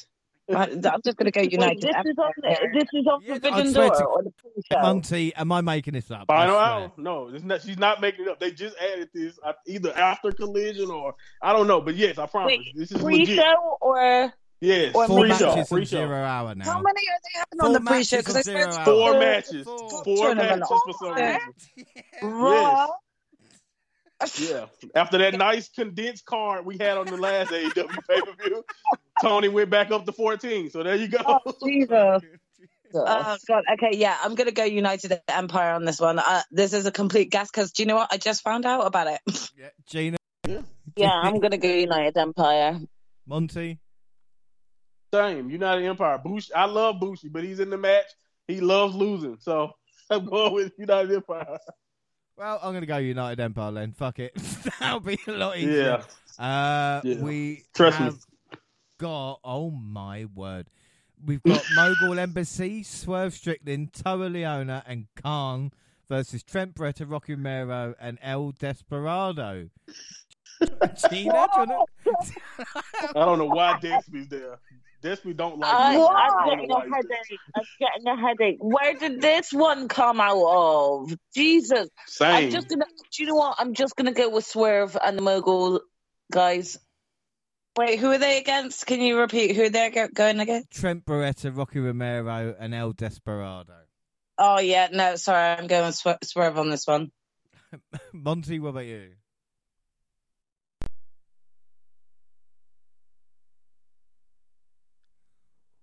Monty? Is Monty there?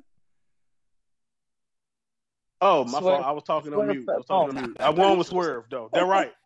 I'm going with the embassy. I'm not picking this odd team I don't know why Despy's there. I don't know why Despy's there. But it just feels like it's just been like they were like, oh, Trent, you need another person. Do you know what? Let's not give you your best friend, Chuck. We're just going to give you El Desperado over here. You know, just Right. And Despy's teaming with Babyface while his partner Suzuki is teaming with Jericho. It was like you guys don't make any sense. Like, what the hell is this about? Yeah. All right, so last one, 0 hour, Athena versus Billy Starks for the Owen Hart Foundation tournament. I'll go Athena. Gina? Yeah, I don't even know who Billy Starks is. I've not seen her before. So for me, I'm going Athena. Yeah. Jaxie? Again, same. I'd never even heard of Billy Starks before, so I'm going Athena. Monty, nice and easy. I have heard of Billy, but Athena's on an all-time run. So, yes, going with Athena. We'll start off with we've just had 4 fucking matches, but we got the Owens Hart Men's Foundation, CM Punk versus Satoshi Kojima. Monty, I know Kojima is an absolute legend. There's no doubt about it. The match was Punk versus Kenta, but with the rumours going around, I mean, the rumours were Kenta basically turned this down. I mean, what are your thoughts on this match for Punk as opposed to any others, and who's your pick? I think for old school New Japan or just Japanese wrestling fans in general who know anything about Satoshi Kojima, just again one of the greatest, a Triple Crown heavyweight champion. Like I mentioned earlier, he's literally won every heavyweight title that you can even win in Japan. He was just the Noah World Heavyweight Champion in 2022. So even though he's an older guy, you will see once you see him wrestle, he's in fantastic shape. He is not just some guy that you could just put out the pasture, but I do believe that is the purpose of him being in this match. Someone that you can put out to pasture, and he still can say he beat a legend. He has no purpose really in the cup. He has no reason to be here really, other than the fact that he's filling in a void that was possibly, like you said, left by Kenta. But again, the master of the lariat is going to put on a great performance. He is a legend for a reason. I love Kojima to death. He's the awesome, awesome man. But, yeah, man, I do not think Punk is going to lose, especially this soon into his return. And, and I think that's why Kojima's here. He's a guy who can lose this match. And, and it doesn't do anything to hurt him because, again, he's just his all-time great. So, yeah, man, I'm going with CM Punk. Yeah, I'll go Punk as well. Jaxie, what about you? Yeah, Monty brought up a lot of the same points I would have brought up as well, so I'm going to go with Punk on this one too. And yeah, I'm going Punk too. Cool, and I'll start with you with the next one, which will be Sting, Darby Allin, Naito versus Chris Jericho, Sammy Guevara, and Minoru Suzuki. So this one was difficult, but do you know what? With the announcement of Naito joining, I can't see him losing, so I'm going with Sting, Darby, and Naito. Jaxie, what about you? Yeah, I mean, I got to admit, I got super excited seeing Naito get in the ring with Jericho, and I just can't see Jericho winning against him, so I'm going with Sting, Darby, and Naito. Yeah, and Monty? Yeah, man, I'm extremely biased, but definitely going with Los Sting Gubernable of Naito's team. But we will out. But I will. Right? Yeah, come on. Okay. But I will say this. Also, another reason why I think you should do this is if you haven't noticed, they haven't really said, but there's been a lot of little messy faces between Sammy and Jericho. So, and I think he was kind of showing him up in their tag match they had with Suzuki. So I don't know if that's going to play a factor in this match, but so Sammy and Jericho don't seem like they're on the same page the same way they used to be.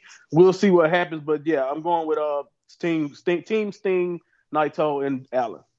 Yeah, they're going to build up Sting and Jericho as well, won't they? Because they've tried to make it a big deal when they faced off and no one cared.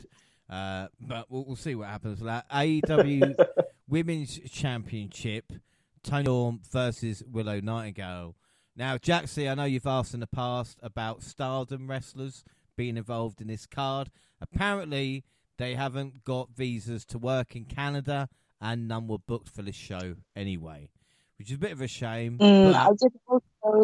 I also heard that there was there's a Stardom event tonight as well that prevented a lot of the wrestlers being available. So I kind of was like, early in the morning.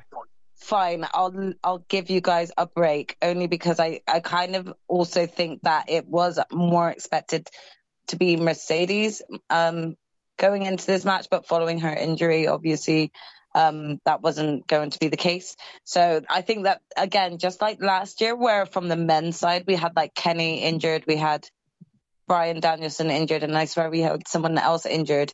It's kind of like that side, but with the women, we've got a lot of women that are in different promotions tonight, or that out via injury. So it's sad, but I still think that Willow Nightingale is going to be a great opponent to go against Toni Storm. If you're asking my opinion on the match, do I see Willow winning this? No, I don't. However, I also don't think that this is going to hurt her too much to take a loss, even though she's the New Japan Strong Champion. There's definitely going to be a lot of involvement from, what do they call themselves? I forgot. The Outcasts, that's it. I was going to call them losers.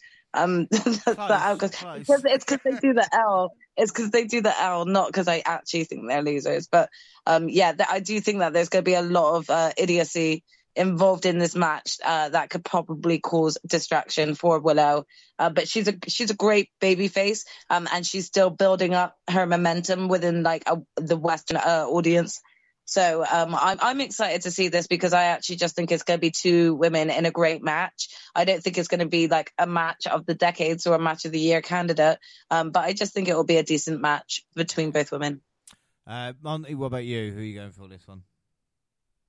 It's funny that you mentioned Stardom and all of that, because both of these women, Toni spent a long time in Stardom, and I'm not sure if Willow's ever really fought officially for Stardom. She could have, but I don't quite remember. But I know her style fits Stardom perfectly, so it's very, very funny that you mentioned that. I think, like you said, if they're given a good amount of time with 14 matches, I don't know, we'll see. But if they're given a good time, I think they'll be really, really good. Maybe Saraya or something like that will probably be the difference. Because I'm sure Sky Blue is probably going to be in Willow's corner. I guess at least that would at least make the most sense. But I guess we'll see what happens. I'm definitely going with Toni Storm winning, though. She could be in her corner, but Monty, do we really think that Sky can take on? It doesn't matter, right? She's going to be outnumbered, right? She's going to be outnumbered, and that's why I'm saying Toni is going to win. I think what I find interesting about this, though, and understand how we've all picked Toni, and Gina asked you this, your pick. If it was Mercedes in this matchup, I think I'd be plumping for Monet in this one.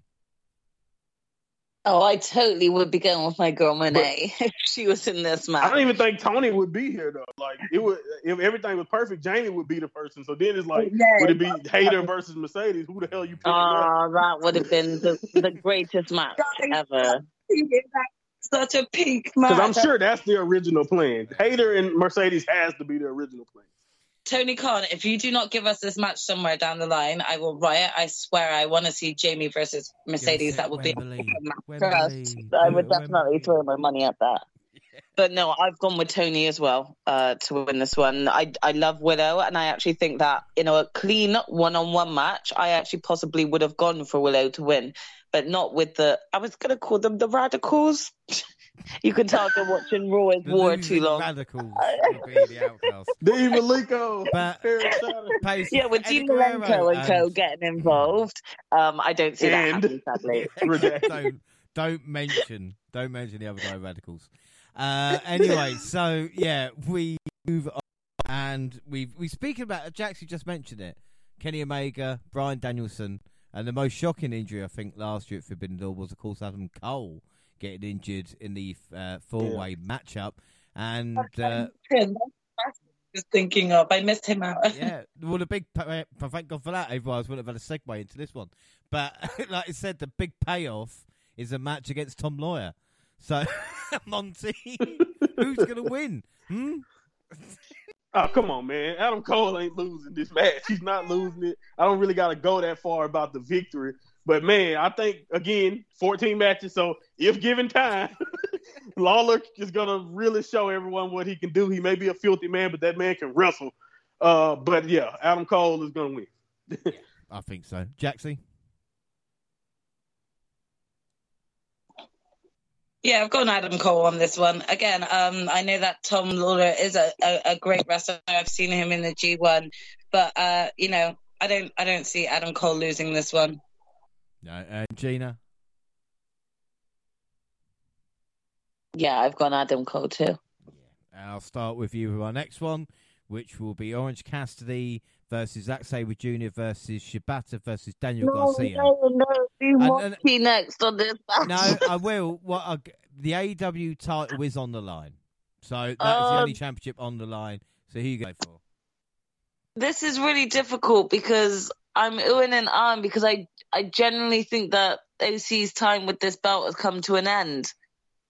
But they've not also put a lot of backstory into this upcoming match at Forbidden Door. So it's like, is he actually going to lose it here? And then who to? My guess would be actually Daniel Garcia, just because he is on AEW regular. If he's going to hold the belt, then it would be more ideal to put it on him. So I'm oohing and ahhing as to whether OC is going to retain it again or Daniel Garcia is going to take it. And if I go with my wants, I would say Daniel Garcia to take it. So what are you saying? So I think I'm going to go. I'm going to go DG. We're going to go across to Jaxie. Who are you going to go for? Oh damn! Why have you got to go with me next? Because I don't want everybody copying Monty. That's This one was really difficult because, again, I think I'm a little bit conflicted. Like, I think I agree with what my sister said. Garcia's the more obvious choice. He's the only non-champion going into this match. However, with the current run Orange Cassidy's been on, are they gonna have things change hands here? Or are they going to keep the belt on Orange Cassidy and have him continue to keep doing what he's doing? Thing is, okay, again, I'm doing these live, all these choices, because I haven't had the time to sort of think about answers and stuff, which is why you're hearing my outer monologue already. I feel like with Orange Cassidy lately, we've seen that he has been banged up a lot, that he's had quite a few injuries that he has, managed to work through and stuff like that. But I'm wondering whether or not they change belts for a little while now. He's had a good run with it. And someone as young and sort of prominent right now, like Daniel Garcia, probably would be a good, obvious choice. So I think I'm going to make a gamble here and also go with Daniel Garcia. But this could be a big mistake, but I'm going to go with it. Monty? Yeah, man. I understand that Orange Cassidy run. Again, he's been on an all-time run, but it's really, really hard for me to doubt him at this point. I would like to see something fresh happen. Maybe you can see Zach doing it, but Zach literally in like a 10 or 11 defense run right now for his TV title. I don't think we're stopping that, so he can just show up on AEW every now and then maybe and defend the international title. Like you said, the only person that's probably going to be available and able to do what they've been doing with Orange Cassidy would be someone like Garcia. But again, with no build, I really would be opposed to that decision. The only reason you even got for doing this is just because you just want a title to change tonight. And if that's the case, then, hey, so be it. I'm sticking with Orange Cassidy retaining. It's going to be a shock, most likely, or probably not a shock, but it's going to probably be some type of crazy finish where, Shibata and Zach end up out of the way. And I think Garcia is probably going to be the one to get pinned. But, hey, we'll see. We'll see what happens. I'm going Orange Cassidy retaining. Yeah, no, I'm going to go Orange Cassidy as well. The match I was struggling most was actually the next one, which is Hangman Page, Young Bucks, Eddie Kingston, and Tomohiro Ishii versus Moxley, Claudio, me too. Yuta, Umino, and Takeshita. This is the one I'm going. I'm not sure. But, and again, I don't want to sway anybody else's vote, but I'll just say the reason why I've done it. I'm going to go for the BCC. Just because, as we mentioned on Dynamite, they did lose to the Bucks and Page a couple of weeks ago. And I think Shooter in this matchup with Takeshita kind of needs the kind of victorious moment, to be fair. So I am going to go the heels, but I wouldn't be surprised if it happened the other way. Jaxie, what about you? Okay, this was the other match that I really have struggled with. And I think, James, like, you're right. Like, BCC have been on such a, run lately. It's been really difficult to actually figure out whether or not, they're on such a winning streak right now. It's really hard to wonder whether or not they're going to actually lose here or not. I'm gonna go ahead and take a chance and say that maybe the Elite might come out on top with this one, but I feel like this is very 50-50 with this match. Yeah, it's one I was struggling with. Gina, what about you? Oh, this is the only one I haven't really given an answer for in my list because it's the most difficult one. I feel like the BCC need to get the win here, but my gut is telling me that the Elite are going to get the win. So I'm going to go with the Elite. And Monty? Yeah, honestly, it's really one of these things where I just kind of did, like you said, it's really tough. So it's just really one of those things where I was like, who do I think can afford the loss more? And if you look at everyone on the Elite team, I feel like they will be. Like, Hangman is untouchable. He's a former champion. We know what he's done. The Bucks also lose here. Who cares? Even Tomohiro Ishii, he's very, very accomplished. The only person I would hate to see lose another big time situation is probably Eddie or whatever. But I've even flirted with the idea of Eddie turning on the Elite because he don't really like them either and helping the club out. I don't know, but he hates Claudio so much that might not happen too. So it's really, really a tough bet. But I'm going with the Blackpool Combat Club. I think that, like you said, James, Shota. I really don't see Shota Umino losing in this spot. Same thing with Takeshita. With everything they're trying to put on Takeshita, it seems like the smartest decision would be to give them another spotlight, another chance to win in this situation. But hey, we'll see. Well, this is an interesting thing about it, because like I said, we're not sure what's going to happen. I'm just trying to look and trying to think if what block kind of Eddie Kingston's in, if you know what I mean, to see if there's anything that could have maybe. Oh yeah, that's fair. That's fair. You know what I mean? Set up maybe a match between that. I mean, not really, not really anything there. So yeah, I think I'll be happy with Blackpool Combat Club. No. Right, up next it is the IWGP Heavyweight Championship match, Sanada versus Jungle Boy Jack Perry. I mean, I will ask everybody, but do we really think Sanada will lose here? I'm not sure. Monty, we'll start with you. Yeah, no way in hell. Sanada's on the run of his life. It's great. I think the reason why Jungle Boy is here is because he's a guy who he's a pillar. He's established. Even if he, don't win this, nothing was gonna be negative in my opinion on him. I don't think this is gonna kill him at all. And Sanada needing a world championship opponent, I think this is just this be a really, really good match. But I'm definitely going with just Five Guys leader Sanada. Yeah, Gina, what about you? This is Sanada versus who? Exactly. Jack Perry. Sorry, I knew that, and for some reason I still went blank on who Sanada was facing. Yeah, I'm going straight for Sanada with this one. Yeah, I think we're all Sanada there. Jaxie? Yeah, you got that right, Sanada. Right, Sanada. So I'll start with you then, Jaxie, with the next one, the AEW World Championship. MJF versus Hiroshi Tanahashi. Why do you hate Tanahashi so much? Listen, right? Don't twist my words here, James. I don't hate Tanahashi. Okay, I think that clearly because if I am quite new to New Japan, I have not seen Tanahashi's body of work, and I'm not trying to discondone what he's done, but I also do feel like he is a man past his prime and does not know it. He just kind of comes across as this sort of I still got it thing, which he does. He's definitely got the moves. He's definitely got the, he works well with people in the ring still, that sort of thing. However, I just don't think he's the best. I actually think that there are quite a few other wrestlers that I've seen in New Japan that I think are much more exhilarating than him. That is my own personal opinion. It's not meant to offend anyone. However, I have issue with this match because you challenged John Moxley this time last year for the AEW match and lost. What gives you any right to actually re-challenge for the belt again? Like, nothing. I'm sorry, but I actually would have been more excited at seeing Sanada versus MJF.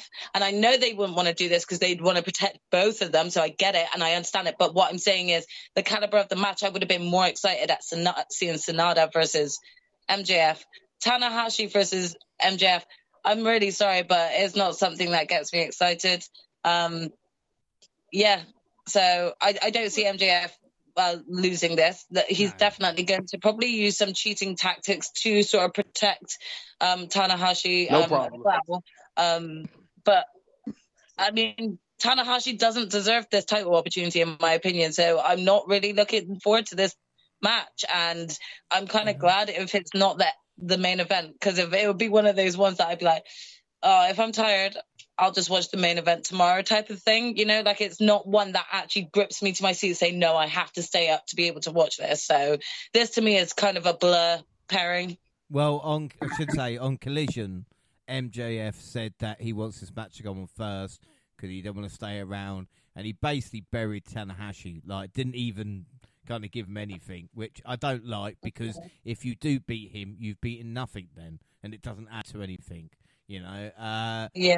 But the thing is, I don't really understand for this pairing. Well, Monty, is there anything you can say to defend Tanahashi's honour? Because I mean, it was meant to be Tanahashi and Punk last year. Was another one that missed the show. Yeah. Another dream match. Tanahashi is John Cena in New Japan.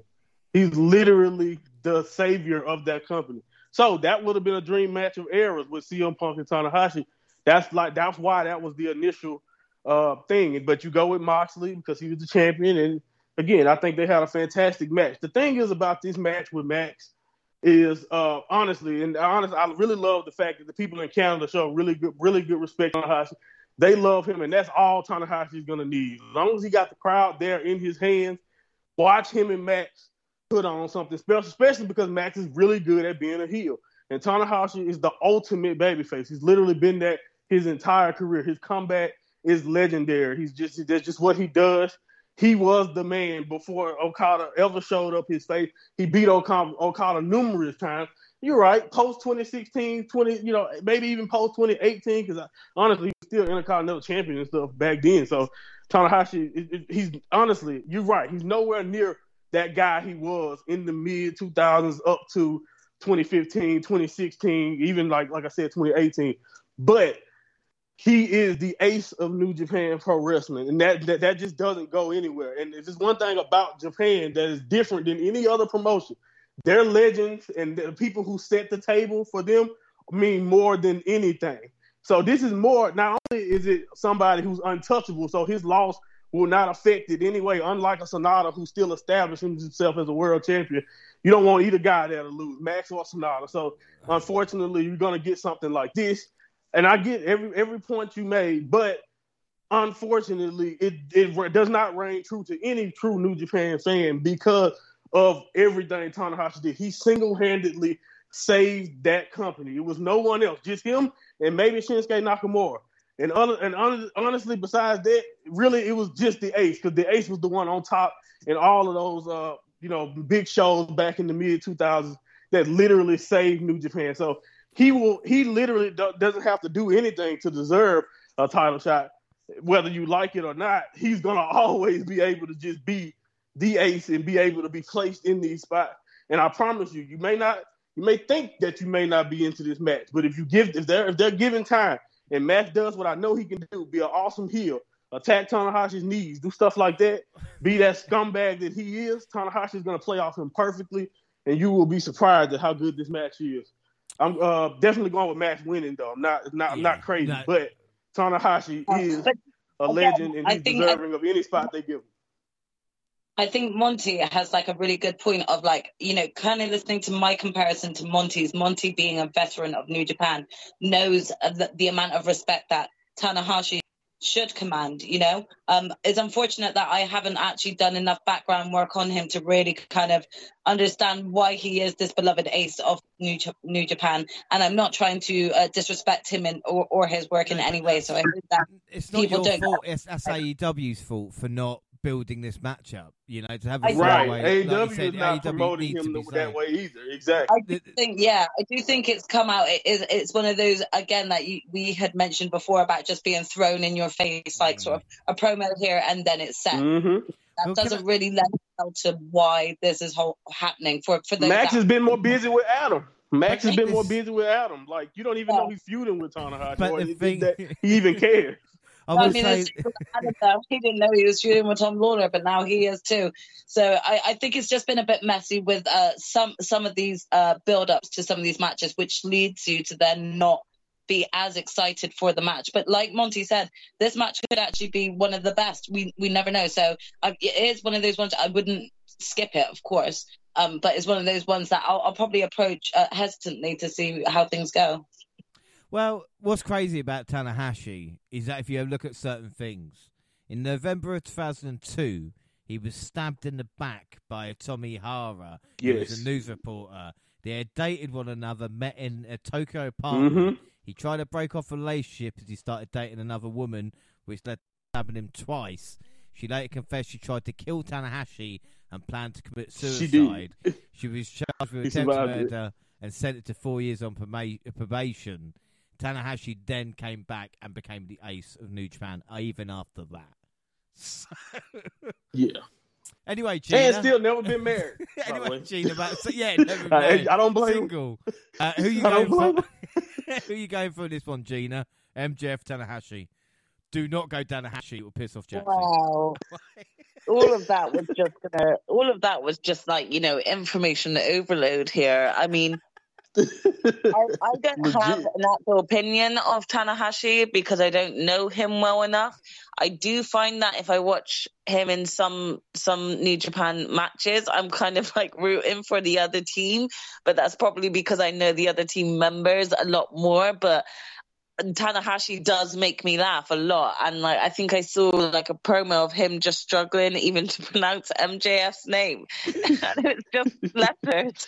And I think you've got like maybe someone trying to help translate, like trying to explain the letters of MJF for him. It was just hilarious. It took him like 5 tries just to say those 3 letters, so that was brilliant. I have gone. So he'll learn it after he wins, by the way. Yeah, that's nice touch. So you've gone, exactly. So Gina, I've gone MJF to win, and I think he's going to beat the letters into his head and be like, "That's how you say my name." All right. So Gina, you got a tough one now because you're going to tell me who's going to win out of Kenny Omega and Will Ospreay. Oh my god, I hate you. I actually hate you. Do you know what? This is really difficult for me to call. I've not followed New Japan weekly enough to know the momentum that like Will Ospreay is at once he's been brought into this. But for me personally, from what I've seen between Kenny and Will, I feel like Will needs to get this win, so I'm going with him, even though it'll break my heart. Jaxie, what about you?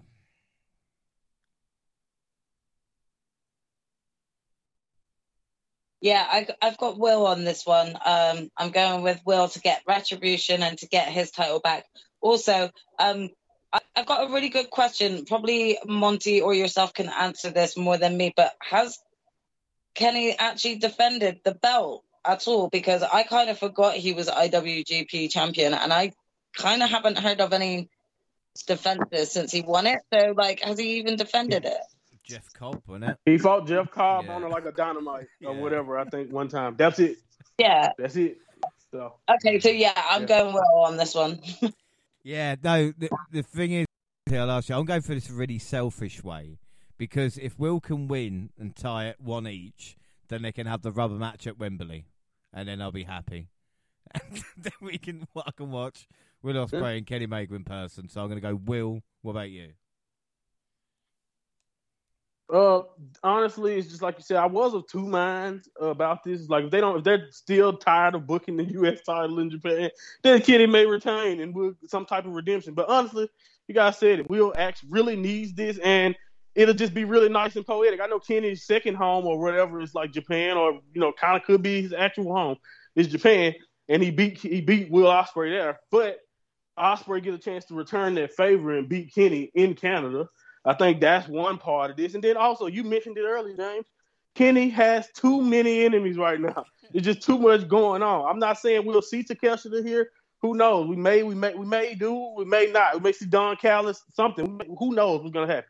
But he just has too much going on. I think Ospreay only has one focus right now, and that's getting revenge. That means Ospreay, in my opinion, will retain it. And honestly, we need that belt. I mean, like, not that New Japan is lacking for belts, obviously, but they just, like, New Japan, that belt, like you said, it's just been off the radar. It hasn't existed. Like, when they booked that belt, when they booked him of that belt, I was really, really hoping that AEW would do more. Even if he's just defending against AEW guys and we know Kenny will win it, it would be more, it would have been at least showed us a purpose behind him having that belt other than, we're going to get that Will Ospreay rematch at some point.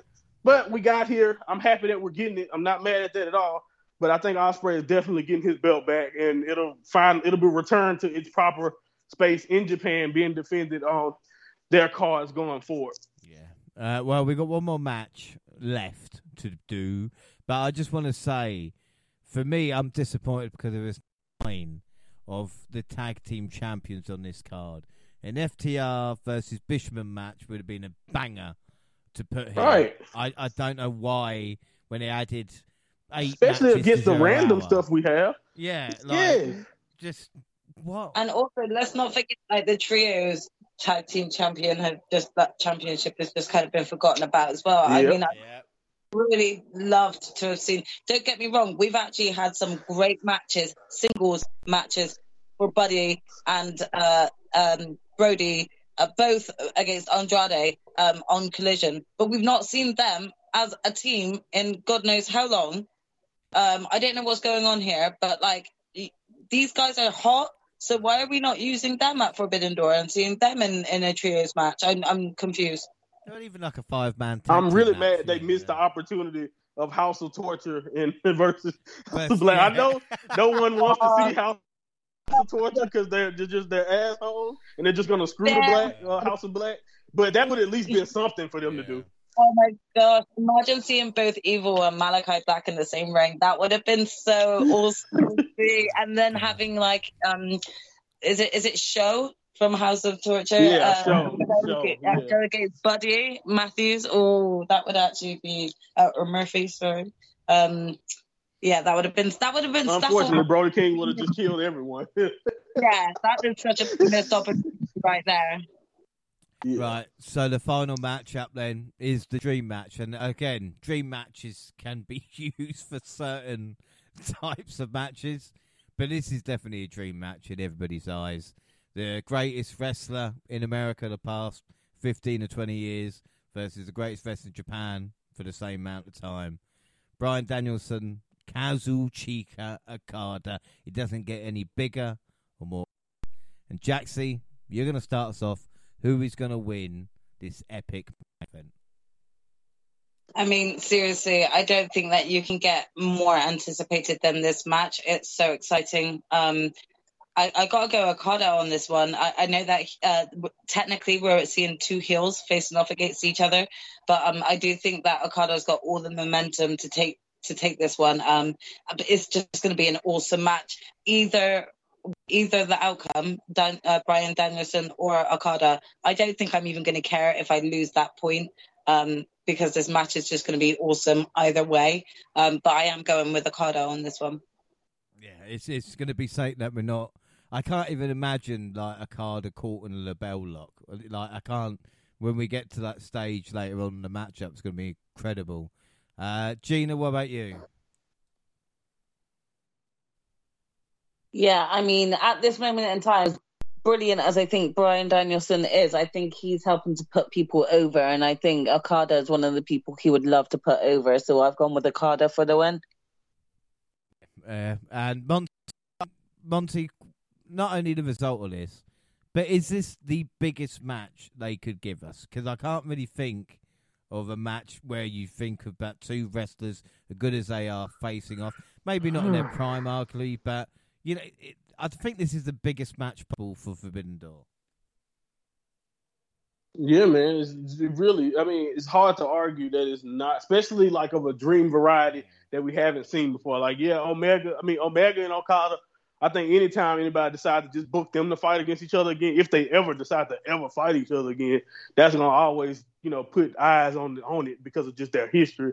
But honestly, Danielson, like you said, all he's done for so long, the longevity and just how long he's been known as one of the best technical and just great wrestlers of the world.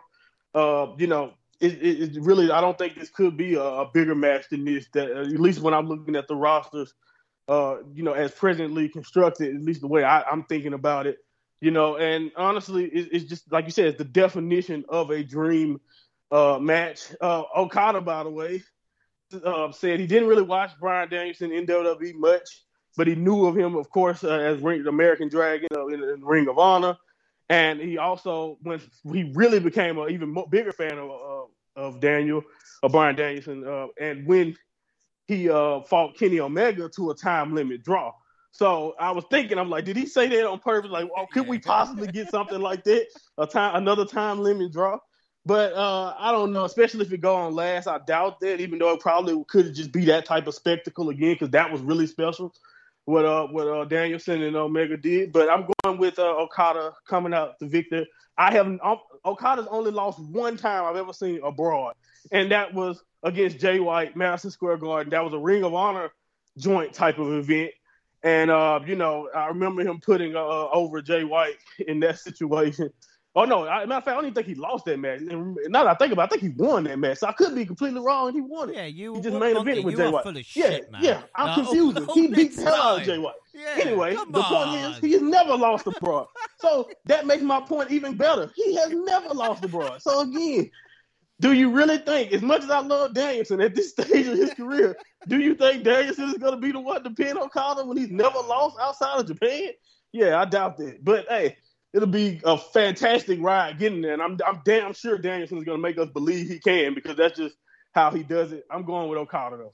Yeah, I think, like I said, we're all going to card, but I think I'm going to split this card up, because I don't want to get to a point where it gets to Okada and Danielson, I just can't be bothered because I've watched too much so far. No, definitely. Yeah. That's my advice. Please split it up. I'm not doing it either. I have tonight. I got time before the show, and I'm not watching all of this tonight. I know I'm not. So I agree. So, like I said, good luck, everybody, with the predictions. And, of course, with the Forbidden Door, which is going to be about 5 hours long. And that's not with 0 hour. But that is it. I think that is pretty good enough build up. I think we can build it up more than we have built it up. So that is it. Unless, there's nothing else to be said, is there? I think so. No. Excellent. Nope. So that is it. Don't forget, across all media, Twitter at the WNR Podcast. I'm at the WNR JR. You can find the entire team on the Twitter banner. Monty, where can people find and listen to you? At Monty Pod on Twitter, or you could go to my link in my bio, click the YouTube button, and you will be on my YouTube. You can subscribe there, or type in Monty on YouTube. This week, I will be putting out my own version of a Best of a Super Junior update and a kind of a Forbidden Door review. We're going to wrap it all up in one package. That is the goal, to have that out this week. I hopefully will be making my return to podcasting. If that changes, you guys will know. But, yeah, it's going to definitely be post-Forbidden Door. I got to give myself time to watch it and see all of this mess.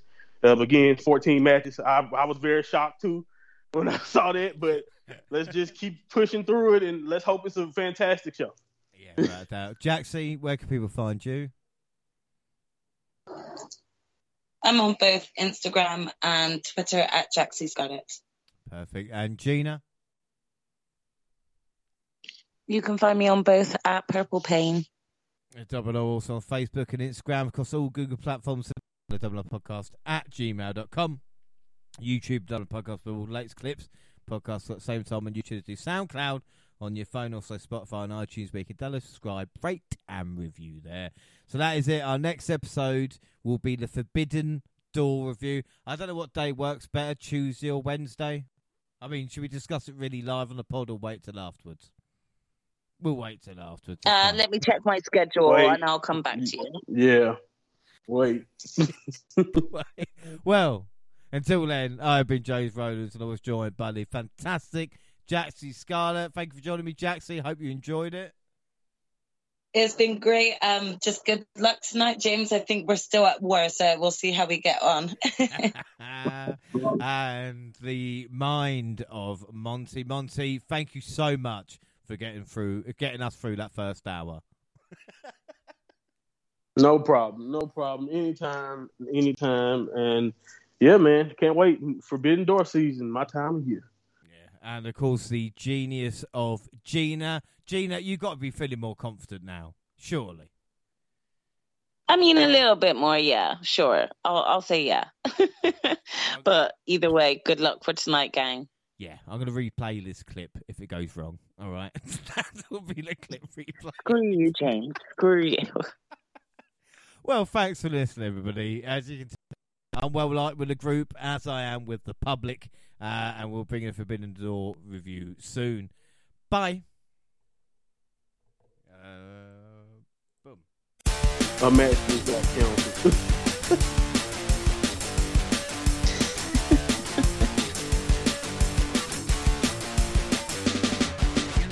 They've already canceled Adam Cole. Jesus. They said due to it.